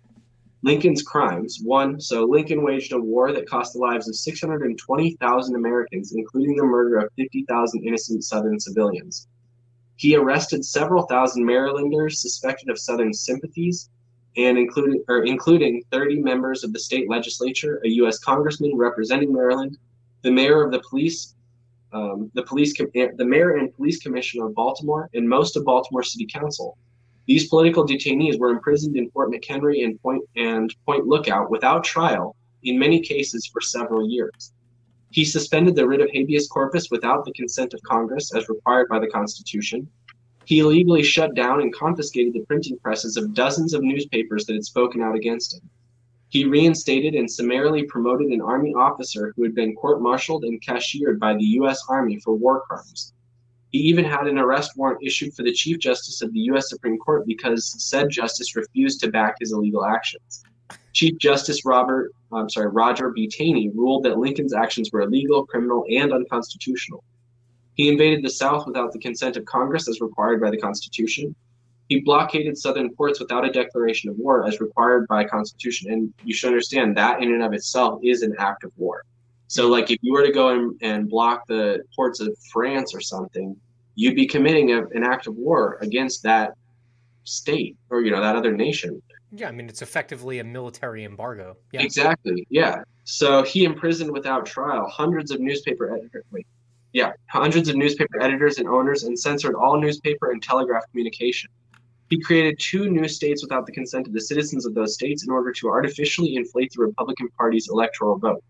He ordered federal troops to interfere with northern elections to assure his party's victories. He confiscated private property, including firearms, in violation of the Second Amendment, and effectively gutted the 10th and 9th Amendments as well. He had his generals attack U.S. cities full of women and children and burn them to the ground. So the next comes from, Thomas J. DiLorenzo, who's an author and a professor of economics at Loyola College in Maryland. He wrote, the larger bookstores devote an inordinate amount of shelf space to books about the events and personalities of the war. Ken Burns' Civil War television series and the movie Gettysburg were blockbuster hits.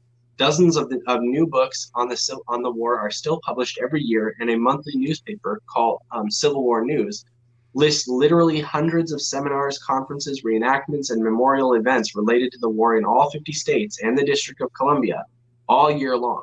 Indeed, many Northerners are still, quote-unquote, fighting the war in that they organize a political mob whenever anyone attempts to display a Confederate heritage symbol in any public place. Lincoln's war established myriad precedents that have shaped the course of American government and society ever since. The centralization of government power, central banking, income taxation, protectionism, military conscription, the suspension of constitutional liberties, the rewriting of the Constitution by federal judges, total war, the quest for a worldwide empire, and the notion that government is one big problem solver. Perhaps the most hideous precedent established by Lincoln's war, however, was the intentional targeting of defenseless civilians, or what is known as total war. In 1863, there was an international convention in Geneva, Switzerland, that sought to codify international law with regard to the conduct of war. The convention concluded that it should be considered to be a war crime punishable by imprisonment or death for armies to attack defenseless citizens and towns, plunder civilian property, or take from the civilian population more than what was necessary to feed and sustain an occupying army. The Swiss jurist Emmerich de Vattel, the author of The Law of Nations, was the world's expert on the proper conduct of war at the time. The people, quote, the peasants, the citizens, take no part in it, and generally have nothing to fear from the sword of the enemy, end quote. Vattel wrote, as long as they refrain from hostilities themselves, they, quote, live in as perfect safety as if they were friends, end quote. Occupying soldiers who would destroy private property should be regarded as savage barbarians. In 1861, the leading American expert in international law as it relates to the proper conduct of war was the San Francisco attorney Henry Halleck, a former Army officer and West Point instructor whom Abraham Lincoln appointed General-in-Chief of the Federal Armies in July of 1862. Halleck was the author of the book International Law, which was used as a text at West Point and essentially echoed Vattel's writing. On April 24, 1863, the Lincoln administration seemed to adopt the precepts of international law as expressed by the Geneva Convention, Vattel, and Halleck when it issued General Order No. 1, known as the Lieber Code. The code's author was the German legal scholar Francis Lieber, an advisor to Otto von Bismarck and a staunch advocate of centralized governmental power. In his writings, Lieber denounced the federal system of government created by the American founding fathers and as having created confederacies of petty sovereigns. and dismissed the Jeffersonian philosophy of government as a collection of obsolete ideas. In Germany, he was arrested several times for subversive activities. The Lieber Code contained a giant loophole. Federal commanders were permitted to completely ignore the code if, quote unquote, in their discretion, the events of the war would warrant that they do so. In other words, the Lieber Code was purely propaganda. The fact is, the Lincoln government intentionally targeted civilians from the very beginning of the war. The administration's battle plan was known as the Anaconda Plan because it sought to blockade all southern ports and inland waterways and starving the southern civilian economy. Even drugs and medicines were on the government's list of items that were to be kept out of the hands of Southerners as far as possible. As early as the first major battle of the war, the Battle of First Manassas in July of 1861, federal soldiers were plundering and burning private homes in the northern Virginia countryside. Such behavior quickly became so pervasive that on June 20th, 1862, 1 year into the war, General George McClellan, the commanding general of the Army of the Potomac, wrote Lincoln a letter imploring him to see to it that the war was conducted according to, quote, the highest principles known to Christian civilization, end quote, and to avoid targeting the civilian population to the extent that was possible. Lincoln replaced McClellan a few months later and ignored his letter. Most Americans are familiar with General William Tecumseh Sherman's March to the Sea, in which his army pillaged, plundered, raped, and murdered civilians as it marched through Georgia in the face of scant military opposition. But such atrocities had been occurring for the duration of the war. Sherman's march was nothing new. In 1862, Sherman was having difficulty subduing Confederate sharpshooters who were harassing Federal gunboats on the Mississippi River near Memphis. He then adopted the theory of collective responsibility to justify attacking innocent civilians in retaliation for such attacks. He burned the entire town of Randolph, Tennessee to the ground. He also began taking civilian hostages and either trading them for federal prisoners of war or executing them. Jackson and Meridian, Mississippi were also burned to the ground by Sherman's troops, even though there was no Confederate army there to oppose them. After the burnings, his soldiers sacked the town, stealing anything of value and destroying the rest. As Sherman biographer John Marzalek writes, his soldiers entered residences appropriating whatever appeared to be of value. Those articles which they could not carry, they broke. After the destruction of Meridian, Sherman boasted that for 5 days, 10,000 of our men worked hard and with a will in that work of destruction. With axes, sledges, crowbars, clawbars, and with fire, Meridian no longer exists. In The Hard Hand of War, historian Mark Grimsley argues that Sherman pursued a policy quite in keeping with that of other Union commanders from Missouri to Virginia. Sherman was just the most zealous of all federal commanders in targeting Southern civilians, which is apparently why he became one of Lincoln's favorite generals. In his first inaugural address, Jefferson said that any secessionists should be allowed. Listen to this, man. Jefferson is such a pimp. Jefferson said that any secessionists should be allowed to, quote, stand undisturbed as monuments of the safety with which error of opinion may be tolerated, where reason is left free to combat it. Boy.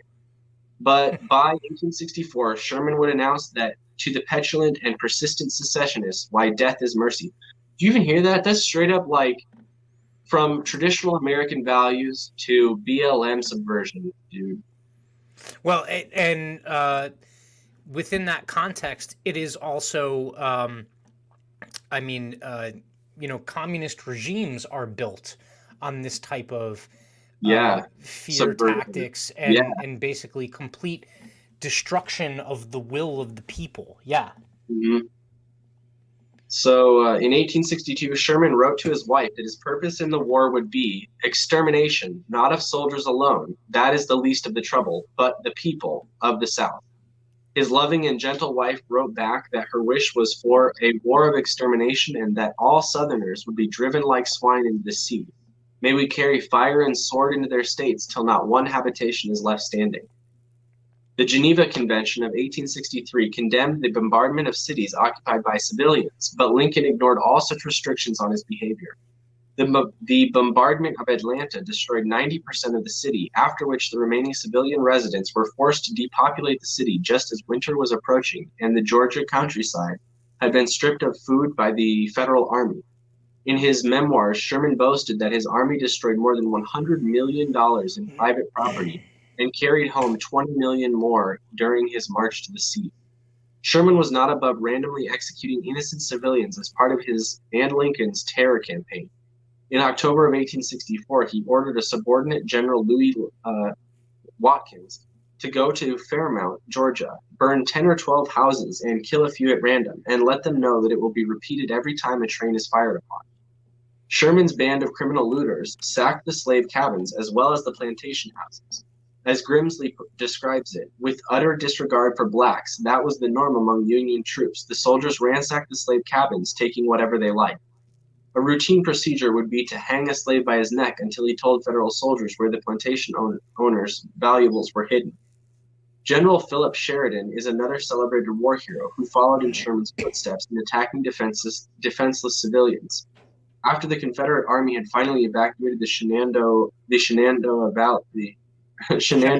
Sorry for everybody who lives there and knows better. I apologize. In the autumn of 1864, Sheridan's 35,000 infantry troops essentially burned the entire valley to the ground. As Sheridan described it in a letter to General Grant, in the first few days, he destroyed over 2,200 barns, over 70 mills, have driven in front of the army over 4,000 head of stock, and have killed not less than 3,000 sheep. Tomorrow I will continue the destruction. What kind of person, dude? Yeah. It's like salt, right? It's like salt on Carthage. That's right. Sorry, I'm probably. Oh yeah. No. Burn the ground and then salt it afterwards, so you can't plant anything new. Yeah. Crazy. All right. In letters home, Sheridan's troops described themselves as barn burners and destroyers of homes. One soldier wrote home that he had personally set 60 private homes on fire and opined that, and I imagine this is not when you have, fire, fire service, fire services. Right. Like, that's it, dude. That's like probably you're probably gonna starve and or die from exposure, right? From the elements. Let's see. And it was a hard looking sight to see the women and children turned out of doors at this season of the year. A Sergeant William T. Patterson wrote that the whole country around is wrapped in flames. The heavens are aglow with the light thereof. Such mourning, such lamentations, such crying and pleading for mercy by defenseless women I never saw or want to see again. After it was all over, Lincoln personally conveyed to Sheridan the thanks of the nation. Sherman biographer Lee Kennett admitted in his biography of Sherman that had the Confederates somehow won, had their victory put them in a position to bring their chief opponents before some sort of tribunal, they would have found themselves justified in stringing up President Lincoln and the entire Union High Command for violations of the laws of war, specifically for waging war against non-combatants. Unreal. Yeah. Isn't that just bad taste in my mouth?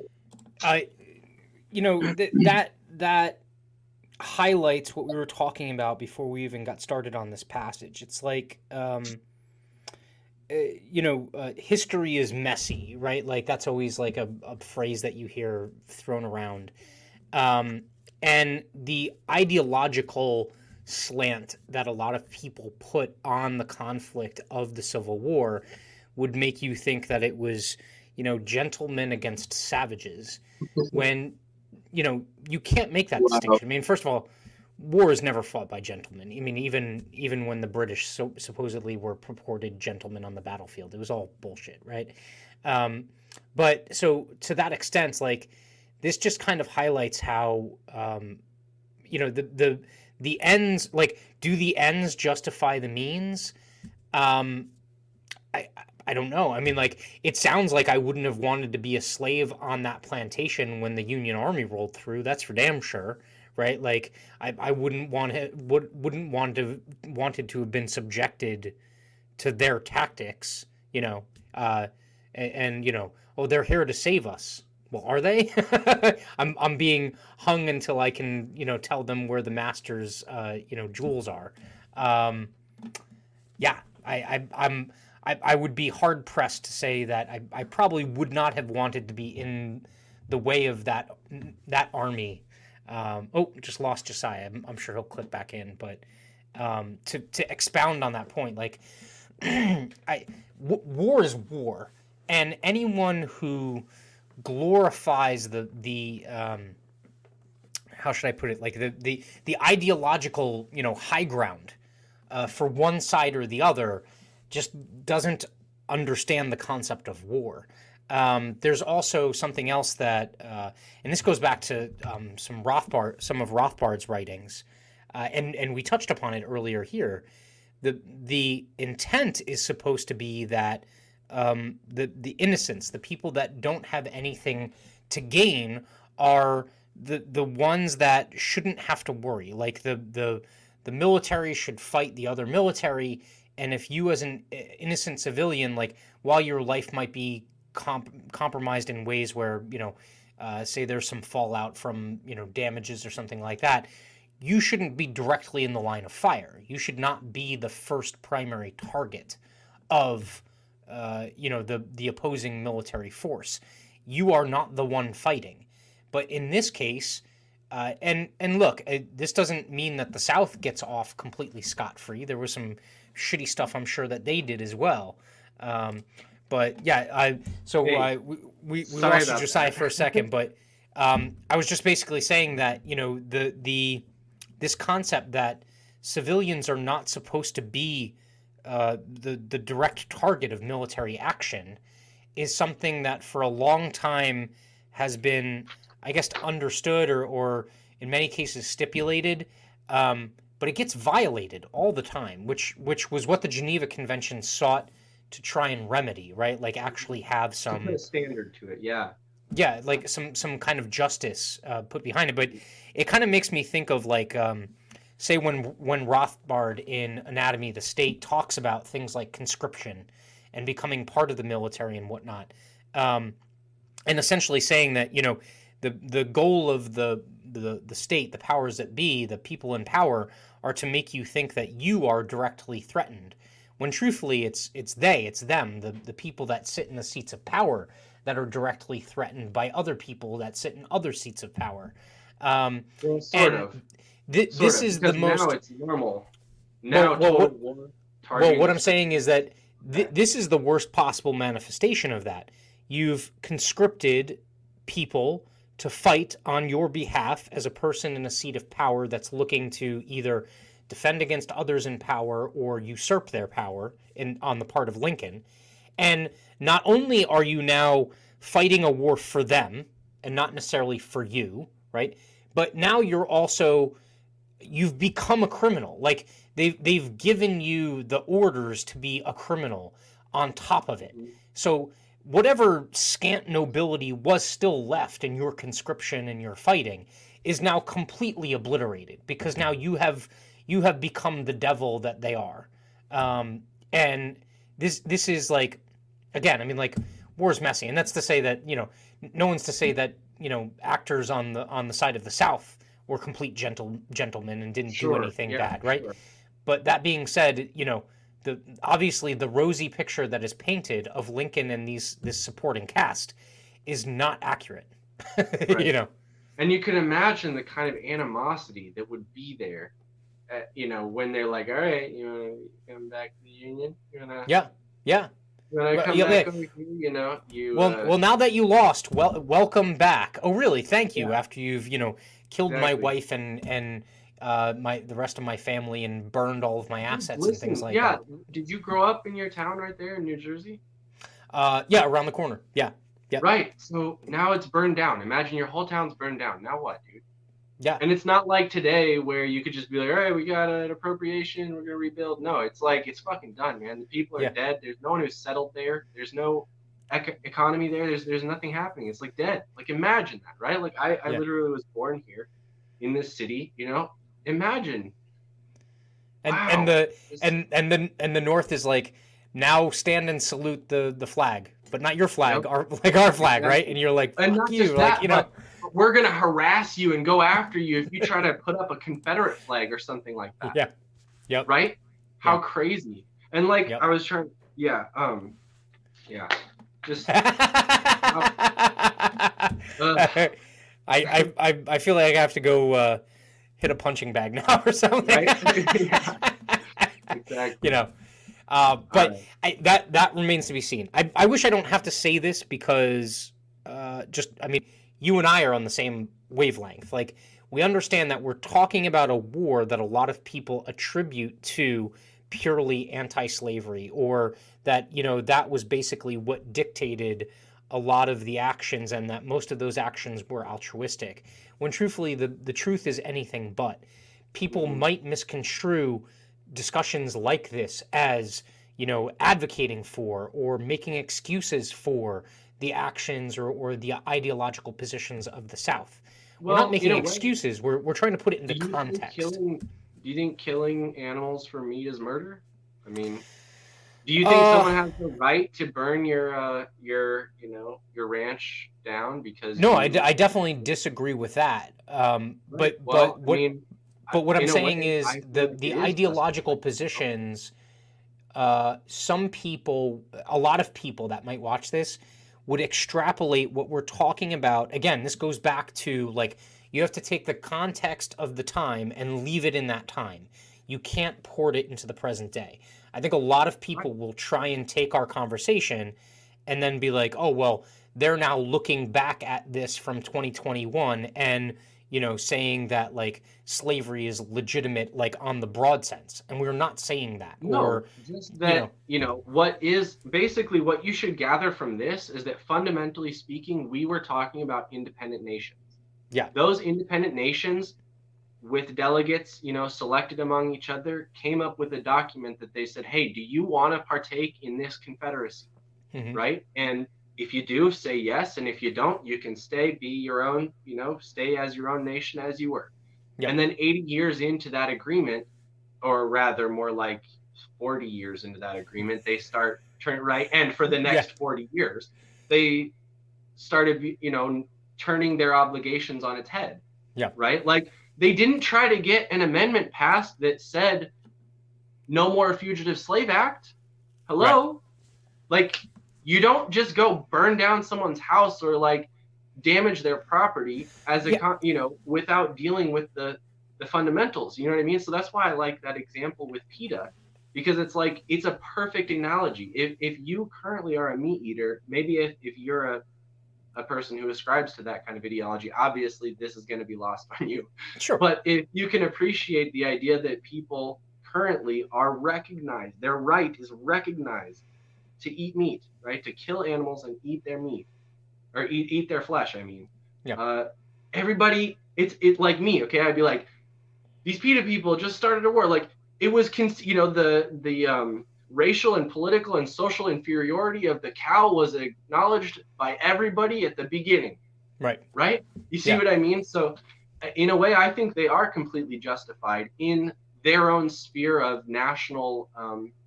Whatever, because those people who truly believed that inferior sociology are justified on the same premise that justifies us in a lot of how we use animals and the earth today. Yeah, I completely agree with you. I think, but certainly slavery is wrong. It's not justified. It is morally wrong. Black people are people. Obviously, I'm Irish. I don't feel like we're an inferior race. Right.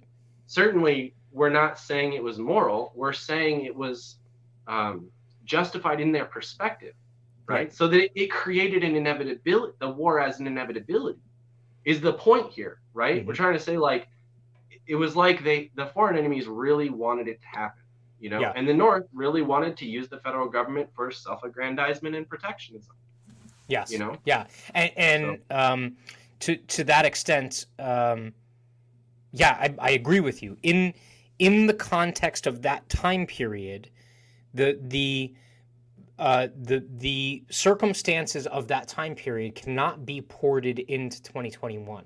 And so anyone who has a conversation about the Civil War, and if they take the position that, like we're talking about here, that in the context of that time period, the South was not unwarranted in their actions or their ideological positions, right? But exactly right. Some people will look at that and they will automatically try and make that, or they will make that logical leap and be like, oh, well, so that means that they would be okay if in the present day slavery existed.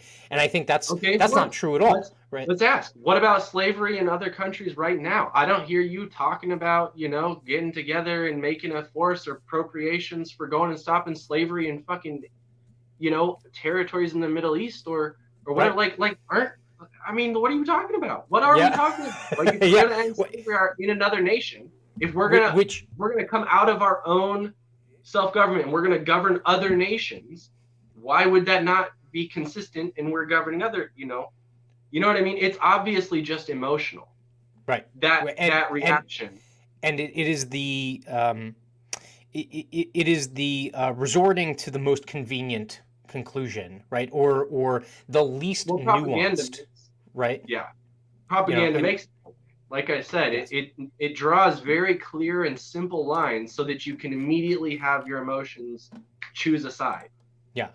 Which, by the way, me being an anarchist in this scenario, I can see the North being warranted in participating in nullification, the South being warranted in seceding as a result of it. And then also individual slaves themselves, because now, again, in the context of today, but even like if I put myself into the position of a slave in that time period, which again is almost impossible, but I would think that I personally would be warranted in becoming a fugitive slave to fight for my freedom and my liberty and leaving and running somewhere. Right. And like all of those things, a criminal. All of those things can be true.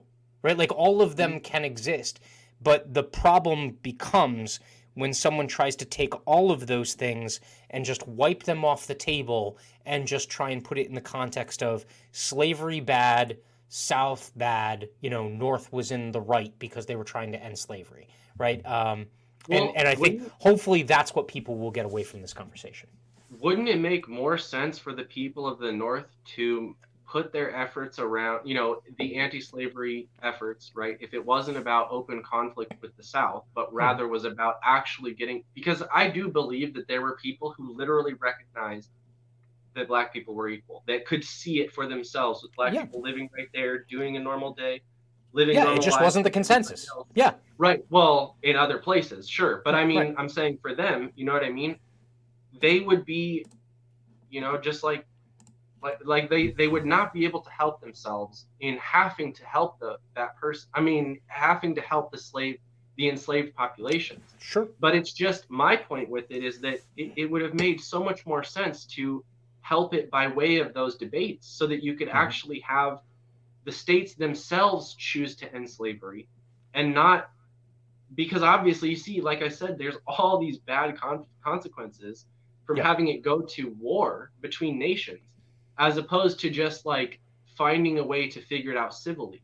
You know what I mean? But obviously no one can deny, like I'm a person who, if I saw someone else being whatever, being their rights being violated, I suppose is the most fundamental way you could put it. I would absolutely run to be intervening in that. You know what I mean? But I don't know that I would have the same conception in a political sense, saying I believe my political organization or society should intervene in other political organizations or societies. Right. You know what I mean? I think a group of people in a particular political society have it complex and difficult enough trying to figure things out themselves. They don't need another thing coming in and who's not close to it, who's not close to the problem or the issue or the situation, who knows way less, who has other interests. You know what I mean? Like, no, nothing about that is better. Yeah. Which by the way, going back to that foreign policy kind of parallel, right? Like the mirroring of that, taking that interventionist track without having that, sociological conversation or that ideological conversation, further radicalizes the populations within the South, because they double down on the positions, because they feel attacked without any ability for them to come to the resolution themselves. To a civil defense, to be like, to actually be engaged on why they think they have the right to do this. Yeah. Right. Yeah. So just like with De las Casas, right? It's almost so retarded that the North, I mean, obviously, when you understand that it's the foreign powers putting propaganda in so that there is a conflict, it makes more sense why the North didn't take this route. But I mean, just with the establishment of the Sublimadue from the Pope, right? Where he has established that the Native Americans were rational beings, meaning all Christian nations no longer could justifiably enslave or war with the natives. You know what I mean? Something could so have been done like that. You could easily have, you know what I mean, put your effort into not burning, slave property or whatever. Yep. Now, again, I agree with, if you're a dude who doesn't believe in slavery and you're freeing a black person, I believe that that's appropriate. But again, efforts that would have been more effective, obviously, would have been some kind of determination that could have protected the slaves, like the 13th Amendment ended up doing. Yeah, the second 13th Amendment. There's also a very big importance between drawing that distinction between state or government actions and actions of an individual. Right? Mm-hmm. That is always a very core conversation that needs to be had, or that distinction needs to be made in any of these situations, right? Like, I mean, both you and I are on board. We would be okay with the actions of, sovereign individuals fighting this fight without necessarily the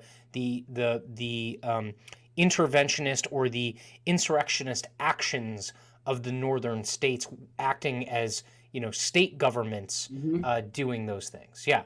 Imagine, I was going to say, for me, if it came to, obviously you would not want to have open conflict or commit crimes against people, right? So what you would do first, obviously, in my mind, is you try to raise some revenue to free us to buy the freedom of a slave, which people did.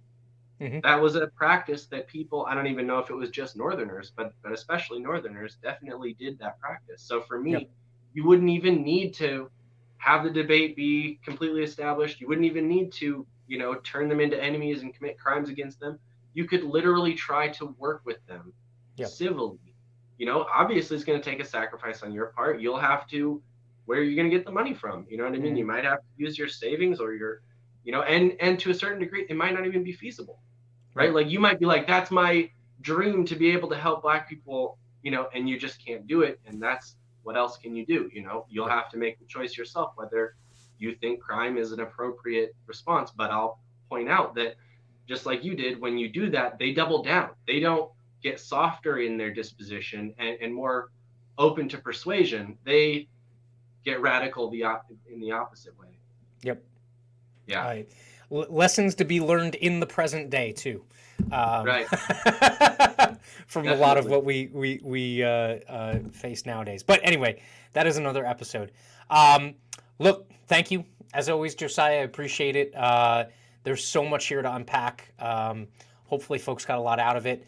We will be back in a little over a week, so probably a week from Thursday, just because we were a little slow on the uptake here on this one. But I say we, I mean me.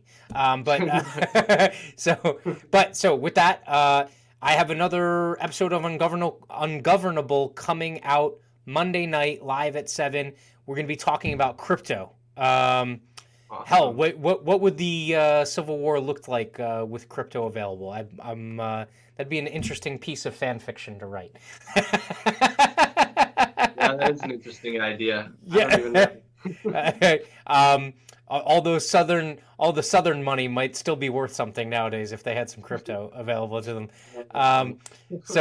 Anyway, have a good evening. I appreciate it. Everyone, like, comment, subscribe, share, put it out there. We will see you Monday night.